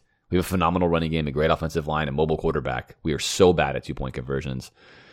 If I was coaching this team and I had to kind of be an observer, letting Billy do his stuff, and I got to make that choice, I'd probably play for OT and hope that the game was crazy. That our field anything kicker could might happen, be better and than our field theirs. kicker is better, and I would do it. But again, in almost every other circumstance, in a game where their offense is doing what it was doing, I'd be going for 2. But that's a great question given our struggles with 2-point conversion. I think we're aligned there. Okay, final thoughts here. Before we get to Napier, AR, and the staff that we're just going to tease a little bit here. I think if I were an FSU fan doing this podcast, I'd be worried. Now, with the caveat, this is a rivalry game and weird stuff happens.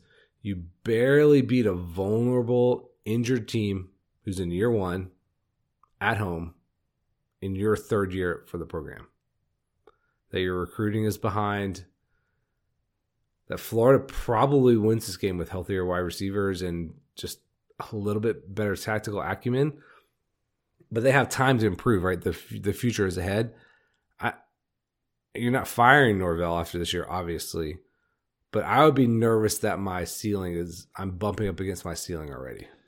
I think so. I mean, 3-year test-wise, Norvell's not passing it. He's definitely not passing the recruiting test. He's below Florida State's baseline. And to your point, that is the reality, right? This is a year one for a Florida team that had a losing record last year, that barely won, but won last year versus your team, that goes on the road, plays a not quality game as a team, goes up against your team, which has higher rankings across the board in matchup stats, and you survive Florida being inside your 30-yard line with a first down with time winding down. On top of that, your fans rush the field to beat a bad Florida team. That's weird. If we're doing a Florida State podcast, I'm like distraught. Like, what has happened to our program? This is where we are. We celebrate our fans. Yeah, I mean, this is what we're celebrating. Like, that's something to celebrate. We escaped with that win. We were supposed to be a much better team. We're 10-point favorites. And again, I like Norvell. I've said from the beginning I thought that he's a really good offensive coach, but a 3-year test is there for a reason. I think to me, Norvell is a coordinator. There it is. He's a coordinator. He's a guy that you hire for sure when he gets fired from Florida State. You bring him on as your OC, and you're going to have a good offense. Nothing about what he's been doing right now says that he's actually going to win anything as a head coach, in my opinion. Doesn't look like it's trending in that direction. Nice season for them. ACC's pretty soft as well. But I agree with you. I think there's a lot of that narrative out there. I think a lot of Florida fans were upset when they heard that. It was sort of like they felt like Gators were sunshine pumping or accepting the loss. And that's not at all what we're doing here. I think we're literally saying if you're Florida State and this was maybe the worst that Napier's teams could be, hopefully, if you assume, that's what I'm going to say. If you assume that Napier becomes good at all, now look, if Napier just doesn't make it and he's not good, then forget it. It's a sign of probably that Norvell's not good either.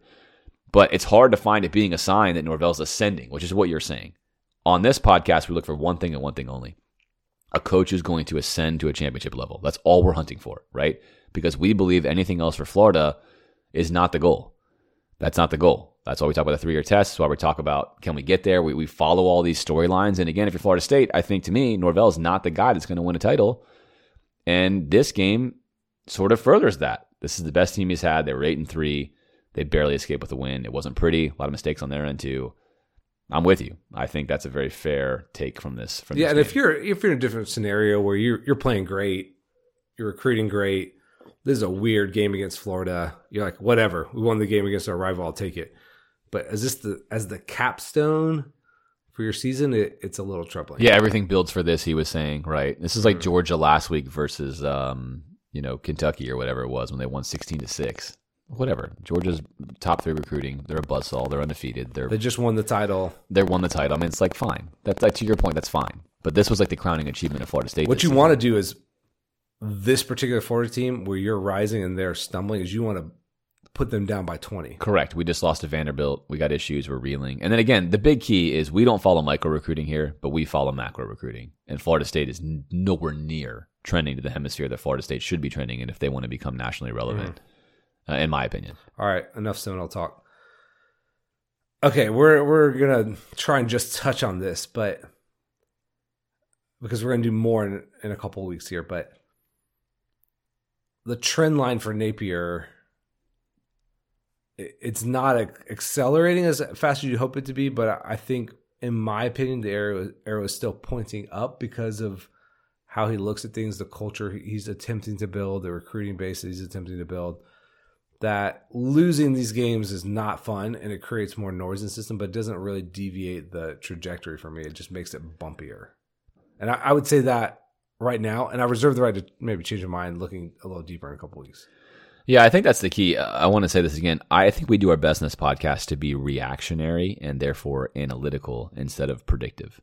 Because when you start forecasting stuff until you've got enough data, your forecast is trash. That's why the 3-year test is not a 1-year test. I want to make that very clear. We've gotten a lot of questions. What do you think? What does this mean? And my answer is always, I don't know.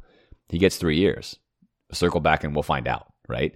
He needs 3 years. He needs at least 2 years before he can really get some quality beat on it. And in year one, you just can't. There's a lot of issues, but he can fix those issues. I think there can be a 1 or 2 year test. There's a low end that if you fall below. And we've talked about that with Harsin. But after 1 year, you really, unless things are insane, which they're not here at Florida, then okay, great. Recruiting 50th, the team's terrible. You got to get rid of the guy. But that's not where we are. And so I think anyone who wants to project or know that, we do not know yet. There are things that concern us.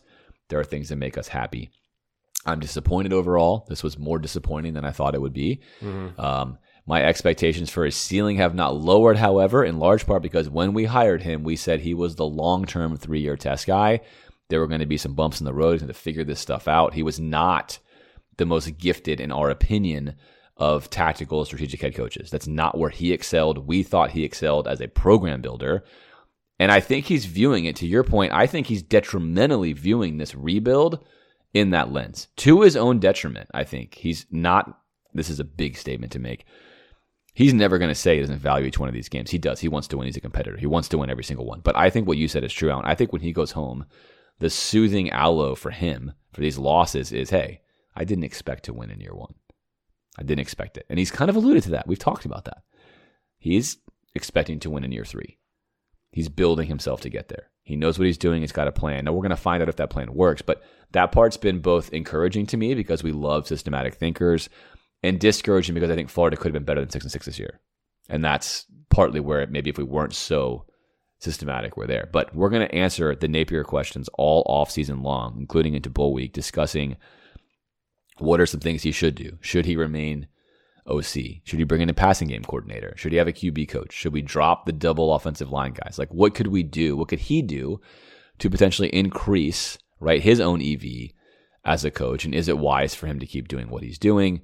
But I think right now, Alan, for me, this was a disappointing season, but the major cornerstones of what this program will be are still trending positive, right? The recruiting class looks like we're going to be around top 5 potentially.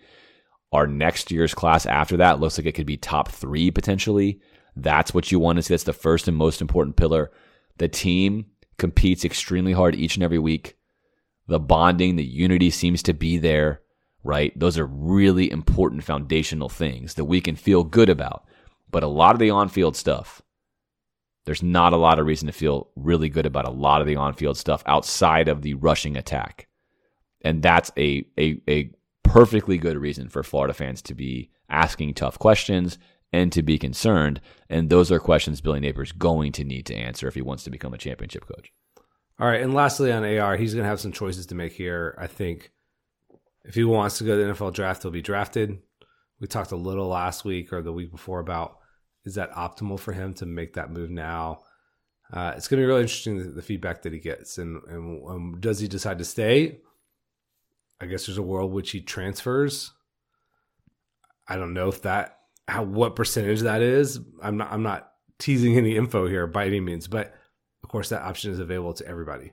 And so we'll see. What does he do? I think that's going to be one of the major offseason storylines. It is, and obviously those of you who have listened to this podcast know what our opinion is. If he goes as a top 5, top 6, top 7 guy, the money is there. You can make that monetary decision to go and build and learn. I think strictly skill building wise, and we said this, I'm just going to highlight it here in case you missed it. You're much better off building your skills at a level that is more within your grasp, which for him is college football. He's still struggling in college football, right? This is like chess. You can't go play a grandmaster if you're ranked, 17 or 1800. You can't do it. You're going to lose every single time. So for AR, I think it benefits him greatly to get one more year to refine all of these things he needs to refine before he takes on a much, much harder challenge in the NFL, where yes, he has the physical tools, but everything else, mastering his craft as a quarterback, he's nowhere near that level. All that being said, if you're just looking at money and somebody wants to take you in the top 5 and that's what you value, then you can do that. But if you're thinking of your career, I think a very real argument can be made that his career as a player could potentially reach a higher ceiling if he gets another year of skill building. That's just my opinion. We're going to find out what happens. I saw mock drafts today and yesterday where they still have him in the top 5 of teams taking him. That's going to get reaevaluated and for sure. Of course, look, all it takes is one team to love you. right? And with AR, GMs are going to try to talk themselves into making this guy something. And you better believe they're going to ask their coordinators and their coaches, hey, look at this guy's film. Can you fix the stuff that Billy hasn't been able to? Is it a 2-year? Is it a 3-year project? What do we need to do? How far away is he? And if those questions come back, hey, I think in 2 years we can develop this guy to be a starting NFL quarterback. Teams will take him in the top 15 picks. If it's more like, I don't know, man, he might have a 10% hit rate, they're not going to. And so we're going to find out what happens. But I think for me, and for you, Alan, I think he's still just not there yet. He's not ready for that craft level. We're going to see. It's going to be a very interesting storyline. Another day is here, and you're ready for it. What to wear? Check. Breakfast, lunch, and dinner? Check. Planning for what's next and how to save for it? That's where Bank of America can help. For your financial to-dos, Bank of America has experts ready to help get you closer to your goals. Get started at one of our local financial centers or 24/7 in our mobile banking app. Find a location near you at bankofamerica.com/talktous. What would you like the power to do? Mobile banking requires downloading the app and is only available for select devices. Message and data rates may apply. Bank of America N.A., member FDIC. All right, we're going to get to the rest of the staff. And like you said, all those choices that Billy Napier has. We'll talk more about that next time. Let's go to Coaching Corner. All right, we have two. We'll do one that occurred on Thanksgiving. The poor Lions. I mean, I was rooting so hard for them. Every Thanksgiving, it's like major heartbreak. So Dan Campbell, who seems like the quintessential, like he can motivate you to run through a brick wall kind of guy, has the Lions in position to win this game. They're driving down the field. Bizarre circumstance occurs where they actually should have called a timeout earlier. Then the play gets challenged and they're able to actually get their timeout back, but it's 3rd down and 1 with 31 seconds left. On the opposing sideline is Josh Allen of the Bills, who is notorious for driving down the field, much like Tom Brady would, and giving his team a chance to win. And of course, you already know the story ends if you saw the game. But they do not get it on 3rd and 1. They try to throw a go route for a touchdown, which, look, I love it. The receiver's open. It's the NFL. Jared Goff does Jared Goff-like stuff and just whiffs the throw by a mile, which is got to be excruciating. That's like a walk-in layup go route touchdown in the NFL. You got to hit that. They wind up kicking the field goal. The Bills get the ball. They drive down in 2 plays. Field goal, game over. But what's interesting there is obviously there was 21 seconds left. When the review happens, it's 3rd and 1, and the Lions could have elected to let the clock keep running. They could have chosen that instead of their timeout. Would you have made that decision with 3rd and 1 in that situation? I think I'm going to choose to keep Josh Allen off the field. I've got to limit my exposure to what he's capable of. He can throw the ball 70 yards if he wants to. So you take a tie, go to overtime, theoretically. I mean, maybe not necessarily. It's 3rd Yes. So let's say you go 20 seconds maybe. Yeah. 3rd down and 1, run your play. If you get it, you got 2 shots at the end zone, if not field goal kind of scenario. I limit my success rate on offense to diminish his opportunities. So I agree with the situation, and I especially agree with it if you're thinking I'm going to take a shot at the end zone. And this is where I think it really matters, right? As a coach, you want to be thinking ahead. So if you think to yourself, I'm going to take a shot here, and you know that, it's kind of your feeling, I want to win the game. Cross tendency, we're going to beat him on then this. you are betting the farm on that play. So you better think in your mind, if I don't get it, how much time do I want to have left for him? And I think that's your answer. Let that thing tick down to 20, call timeout, take your shot play. Doesn't work, 16 seconds, field goal, 12 seconds left. Unbelievably unlikely he gets a field goal off. Still possible. Yeah, Chiefs, yeah. Still possible, but way better for you. Instead, they wind up giving them about 26 seconds left, which is, again, the NFL, that's crazy, but they do it all the time. Frustrating thing. All right, second one that occurred in the game we just watched here before we got to the studio on Saturday, Clemson, South Carolina. So Clemson fumbles the punt, right? There's not necessarily an opportunity for this, but let's say in theory, they could have let South Carolina score a touchdown to be down 8. I just want to offer you the option. Would you have tried that? Clemson tried to stop them and get the ball back with maybe 35 seconds left, deep in their own territory. Would you have instead tried to let them score and then get the ball back with maybe a minute and a half? Interesting. I think I prefer that, actually, considering what I've been putting on the field offensively and who my quarterback is. Yeah, I think so. I think so too. I think it's 31-30 as a score. The real question you're there already is losing. You're not tied. No, the real question is, are you able to actually have South Carolina run in the end zone from there? Do they fall down? Because if they fall down, the game is over, and then you look like a total idiot. Clemson had a 3rd down and 3 or 4 or 5, whatever it was, and South Carolina stopped them. I mean, South Carolina converted to win the game. But interesting question. I think in general, I'm always in favor of trying to get the ball back to control my own destiny to that point. But I think you do have to weigh like the likelihood of that player actually scoring. Is he prepared for that moment? If they're far enough away, then maybe he doesn't. And if you're too far, that's the thing. If you're like 50 yards away, which South Carolina kind of was, they're like maybe 40 yards away. Is he not going to have somebody yell at him or like what happens? I don't know. But fun thought there. All right, games we picked to recap. Obviously, we are not done with these yet. So we're going to just quickly go over the ones that have occurred. Plenty of them are occurring right now. All right, Alan, we've got Mississippi State taking on Ole Miss, where Lane Kiffin did not go to Auburn, despite all the news saying that he was going to go there. We've heard rumors of up to $9 or $10 million per season for a coach who kind of didn't close out the season super well, is not recruiting above baseline, but obviously he's an exciting guy who I think the Ole Miss fans love.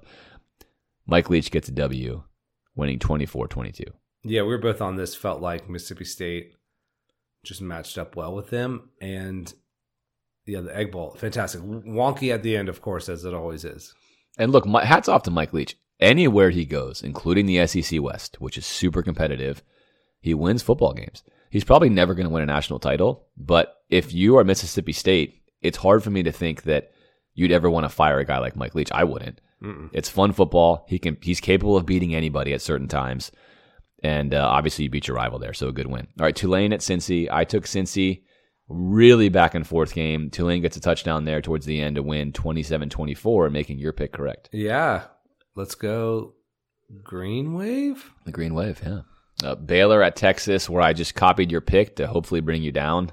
We actually both won that one. 38-27. Texas, close to a really good season this year, but I think if you're a Texas fan, you're probably cautiously optimistic that things are turning very cautiously, with the idea that this thing could flip over at any minute. Any minute. Yeah. NC State, speaking of flipping over, I think they were down to their scout team quarterback in this game. Their scout team quarterback on the road. UNC a 6.5-point favorite, and they fall in overtime. UNC does. NC State wins 30-27. Yeah, if you're UNC, you hate the fact that you closed the season this way, considering how fun it was. Not that you had a great team, but you had this in front of you, were very winnable games, and they bricked them. They did. Mac Brown's still doing a great job there, of course, at UNC, but that one hurts. South Carolina on the road at Clemson just finished before we got in here. Big L for Clemson. Huge win for South Carolina. Their first time in program history winning over 2 top 10 teams. And basically, and Beamer said this, it was like their own personal playoff, and he's not wrong. They knocked out 2 playoff teams in a row. Presumably. Well, I mean, in theory, but guys that would have been in, right? If the season had ended that day, they would have been in. So for all practical purposes, what a saboteur. Huge finish. And how is that possible after Florida annihilated them? I guess you're at that level. There's a lot of variance, but, I mean, they are riding high this offseason. I mean, to snap that Clemson streak, and if you're Clemson, man, this is a brutal nut kick. Not that you're going to win the championship this year, considering who's left in the field, but you're essentially now on the door of the playoff with the other stuff that's happened. Tennessee losing, Ohio State getting shellacked, which we'll talk about in a second. And then you're a win away from a North Carolina team that just lost to NC State, away from making the playoff, probably when you shouldn't, but you're still right there. Yeah, really just remarkable Clemsoning from Clemson. Something we haven't had to say about Clemson in a long time. Right. That was some Clemsoning, dropping 2 punts, etc. But for South Carolina, this is why I want to see an expanded playoff. South Carolina wouldn't be in it, but I'm saying this to say, like, you just do not know. If this season in college football has proven anything to any of you as fans, you do not know who's going to win these games. You do not. You just don't know it. And week to week, it's a very different environment, and that's what makes it fun. That's what makes it so much fun. And that is a great finish to the season for South Carolina. You joked during the game they'll give them some humongous buyout and extension now and lock in Beamer forever. Which they might. That's the way things seem to go, right? All right, Michigan at Ohio State. You and I both booked Michigan. We said, look, same roster from last year. Michigan handled them last year. Michigan really handles them this year. Close game until the mid-fourth quarter, but Michigan runs away with it 45-23. Yeah, this is weird because I could have seen this going 2 ways. I was torn. Is the Michigan going to overpower them offensively? Even without Blake Corum, felt kind of iffy, but they really turn on. J.J. McCarthy plays really well. And now if you're Ohio State, you're feeling a weird spot. You've run over everybody else, but no one else really challenged you until you now got bested by your rival twice. Yeah, that's exactly right. And obviously for Harbaugh, one of the quietest undefeated seasons we can recall in memory, sort of just not playing anyone, but the one game they did need to play right here, they won convincingly. On the road. They have not won every game convincingly, if you follow them, but they get this one done. Going to be interesting to see what happens with them, of course, next week, what happens with the playoff. We'll talk a little bit about that here in a minute. Other games going on right now, we've got Alabama up a couple scores on Auburn in the fourth, Oregon up a couple scores on Oregon State, moving late in that game as well. And then TCU just shellacking Iowa State. Daytona Steve's homer parlay, Allen, was close. U.S. got a draw versus England in a thrilling game. And then Florida, of course, had a chance to win that game, but unfortunately does not come up paying out. All right, let's move to news, and then we'll move to the playoff talk. Yeah. So I don't know if it's official, but seemingly official. Matt Rule gets hired by Nebraska. I like these for both sides here. I think it's a great fit for him. I think it's a great fit for them. Might not work out, but ideal hire by them. I think he's going to be successful there. That's a great hire. We talked about Matt Rule being a candidate for the Auburn job. Apparently he never was. But yeah, I think if you're a Nebraska fan, that's a home run. For sure. And yeah, maybe just not a fit at Auburn, but feels like a real fit here. Feels like a perfect. I mean, if you can win at Baylor, in theory, you can win at Nebraska, given your connections, what it's like to recruit there, etc. I mean, Baylor's been successful, but I think that's a good hire for them. All right. Now it seems like Auburn is down to Hugh Freeze. This is running on the ESPN bottom line that they are offering him the job. Seems like right now, as we're recording, Lane Kiffin is going to stay at Ole Miss, and that looks like Auburn's just going to do the thing and hire Hugh Freeze. And I think it's going to work, at least in the short term. But are you making a deal with the devil here? Who knows? They're ready. They're obviously desperate. I mean, I think here's what you're thinking, right? You're thinking that Hugh Freeze got busted for doing things that are now legal. Mm-hmm. That's the thought. The world has changed. He wasn't necessarily, at least that we know of, doing other nefarious things. Well, he was, but right. But he's rebuilt himself in college football. It's very very grace oriented. In fact, I recall we had a podcast with one Russell Flint, who was our Ole Miss insider, who very humorously said there was no way that Hugh Freeze was cheating, and we were like, I don't know, man. There's a lot of smoke here. And of course, that very same year, it all came out. But I would not feel good about this from an Auburn fan, just because this is just, I guess, just me. I don't want my coach to have such a tainted past. But make no mistake about it, Hugh Freeze at a school where he can do the things he was obviously already really good at, blurring the lines with what's allowed and not allowed payment-wise, with boosters who will do anything to win, I think is what they're talking themselves into. He's obviously a very good football coach. He wins games. And offensively, they're going to be fun again. And they will be fun again, and I think that's really what they're looking for. They want that identity. So it brings another very good football coach into the SEC if it happens. So I think right now they're going to have to go through some due diligence, make sure that nobody really objects to this in their heavy-laden booster land because of the aforementioned reasons, but that could be interesting. And this is just total rumor, but Deion being offered by Colorado. If you're Colorado, you absolutely hire him. I think there's a lot of schools that should hire him just because he's a lottery ticket. And if you're Colorado, what do you have to lose? I think there's, Georgia Tech should try to hire him. There's a lot of schools that feel like, hey, wait, you're going to go to Colorado? Hey, come over here instead. I mean, I think USF is looking at him. That would be a great hire for them. I selfishly would rather him be much more out west at Colorado, where it doesn't really touch us. But USF would be a problem for us too. Yeah, I don't see Deion leaving the South personally. I don't think he's going to. I think he'd go to California, but that's not on the table right now. But I don't think he's going to go to Colorado. That would surprise me. Tough school to win at, hard to recruit at. I think he's smart enough to know that he wants to stay in the South. That's where he's going to have his best, I think, recruiting success in general. I mean, I think the sky is just for Deion is all the way to the moon. He's like in the atmosphere. Like we said this, right? Use a lottery ticket. If he hits, he's going to hit so big, which is how he's hitting right now at Jackson State. He is running over people there. And that's what you take a shot for. In my opinion, if I'm hiring coaches, I'm looking for that guy. That's what you want. He seems to be committed to coaching. He seems to really like it. He's all about it. I think he's using Colorado personally to try to do what you said. Other schools now that maybe were like, is it too early for Deion? Like, wait a minute. If a D1 school and a real conference is doing it, we need to get in on him. And I think he's wisely trying to build that momentum and get himself a job that he does like. But I would be surprised if he took one that he does not think is going to match up with his skill set well so he can win. All right, thanks to our friends from HelloFresh, which is America's most popular meal kit.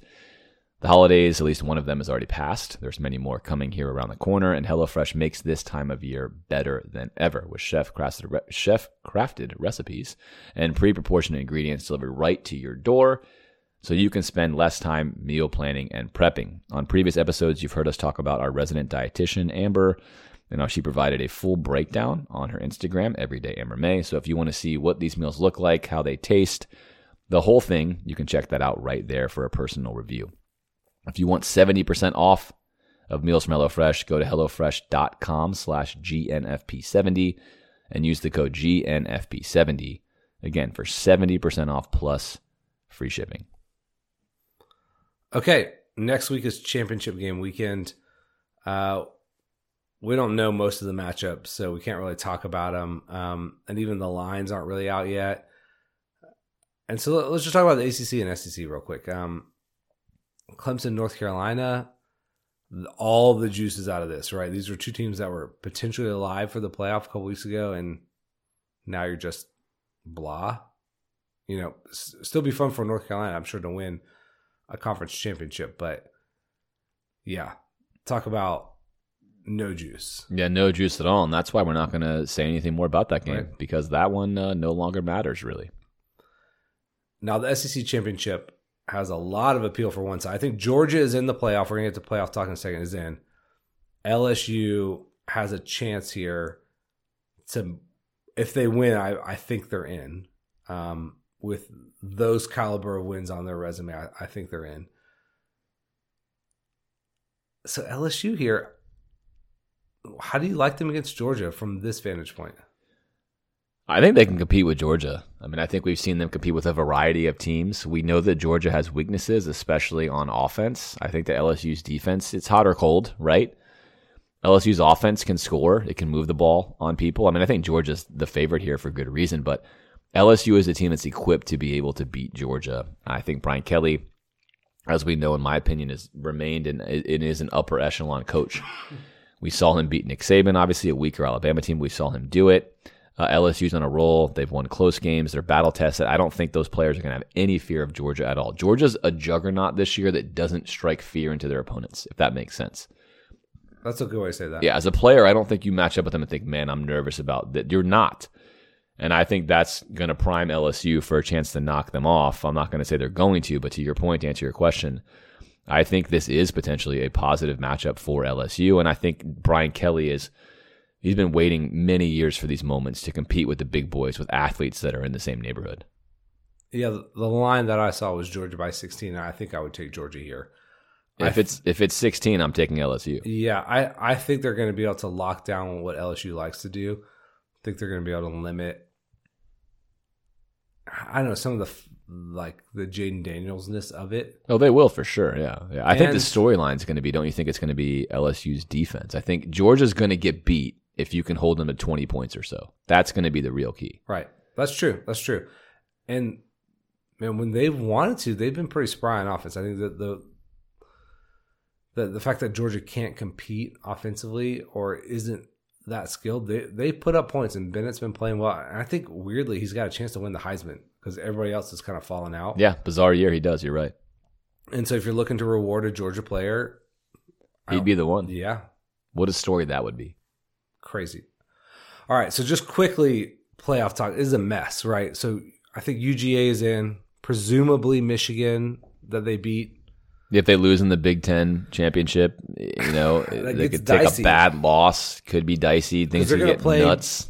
I don't know if this Purdue game is over. They're going to play Purdue or Iowa or somebody like that. Which would be a really bad loss if they took that as a loss. But either way, presumably in. We talked about LSU winning if they're in. If they lose, I think they're out. Yeah, out with a loss, in with a win for sure. TCU looks like they're going to win today. Yep, they're blowing the doors off Iowa State right now. And I think, I don't know, they might be in now regardless because of the rest of the field. I think it's probably that way. Of course, they could take a loss in their championship game. Right, against a really good team, they're going to play again. Yeah, I think they're okay. I think I'm with you. I think TCU's in no matter what now with today's win.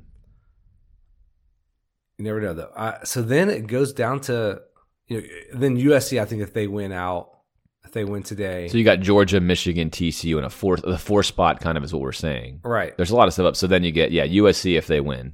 Right. They got to beat Notre Dame today. Which is a big, that's going to be a good win for them. Right. Notre Dame obviously playing very well. And then they have to beat, I believe, Oregon in the championship Which will game. be another big, And so if they win those two, they're locked in. They're obviously. definitely locked in. Mm-hmm. I think if they brick one, they're probably out. And then if they brick one, that's where stuff gets to be wild. And that's what Yes. we're going to talk about, is assume that USC bricks one, and then LSU doesn't beat Georgia. Right. Because that's easy. If LSU beats Georgia, then we have Georgia, LSU, Michigan, TCU. Mm-hmm. Layup.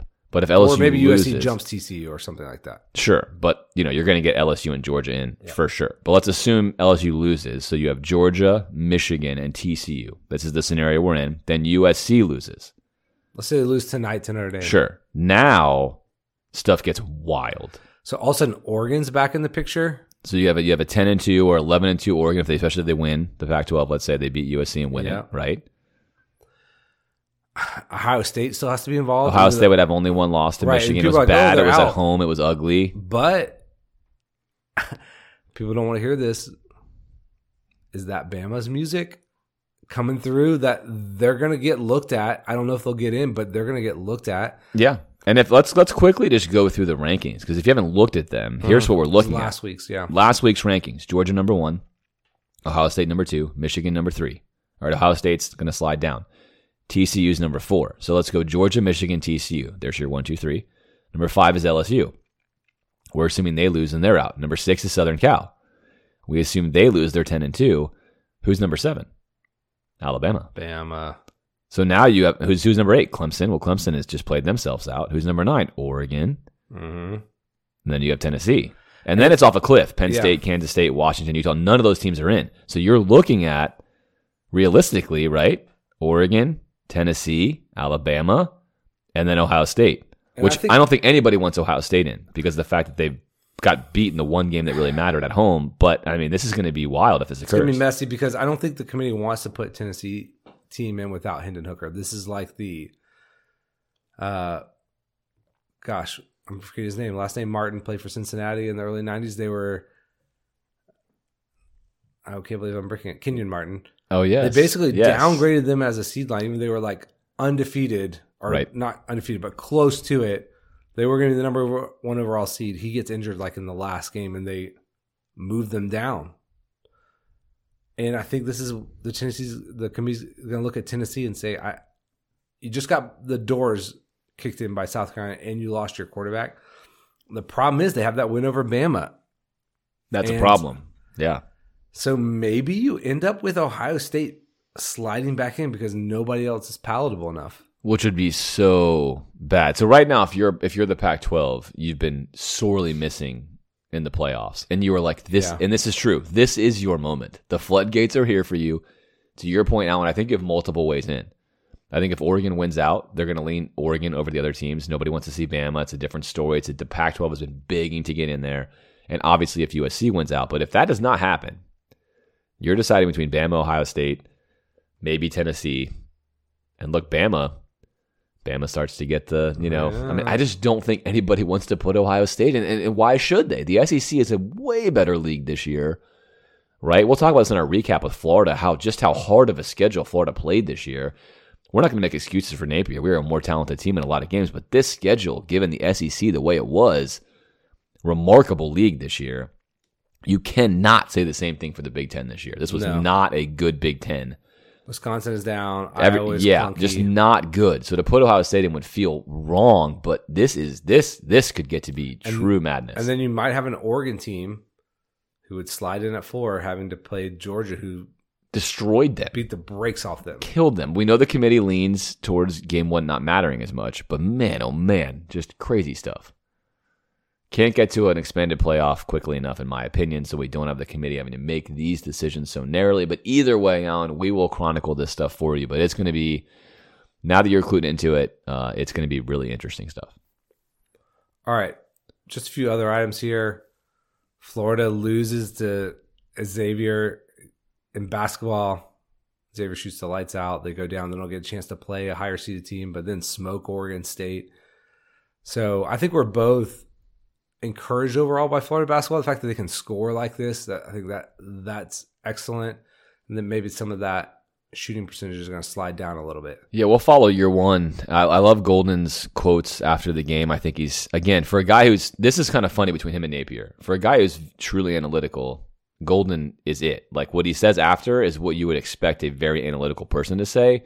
Napier still trends more as like the culture coach over a guy who talks a lot about analytics. Golden is all analytics. And so I think Florida's been unlucky. 2 teams they've played, and they've created their own unluckiness with some poor defense, but 2 teams they played have shot above 50% from 3. But to me, the most encouraging thing is what you said, Alan. This is a basketball team for several years that couldn't score points. And look, it's tons of turnover. But now in almost every game, Florida's scoring more than 80 on every opponent.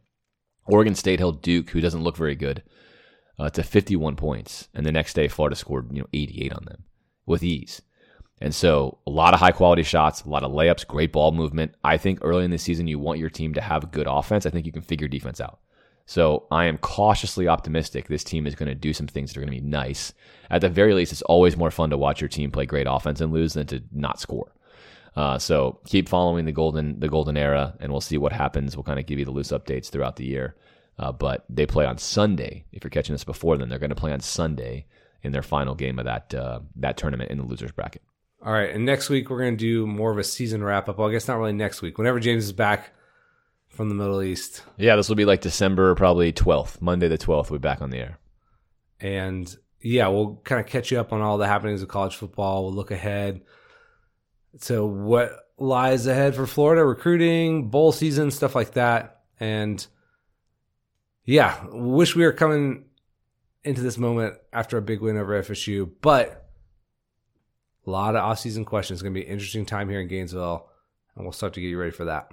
Yeah, we'll be here for all those moments. Thanks for listening, as always. Somehow we stretched this podcast into almost 2 hours. I think we both thought it was going to be much shorter, but we knew we were going to be gone for a while. So there we have it. On behalf of Alan, I'm disappointed with this loss to Florida State. I know he is too. But now we turn our attention towards building the program. This is where most of the work gets done in the offseason. And like we did last year, we'll begin to turn our attention to all of those topics. We'll keep you informed all throughout the year. It's been a great season being with you, despite the fact it was not great on the field. And we look forward to a great postseason with you as well. Until next time, see you guys next.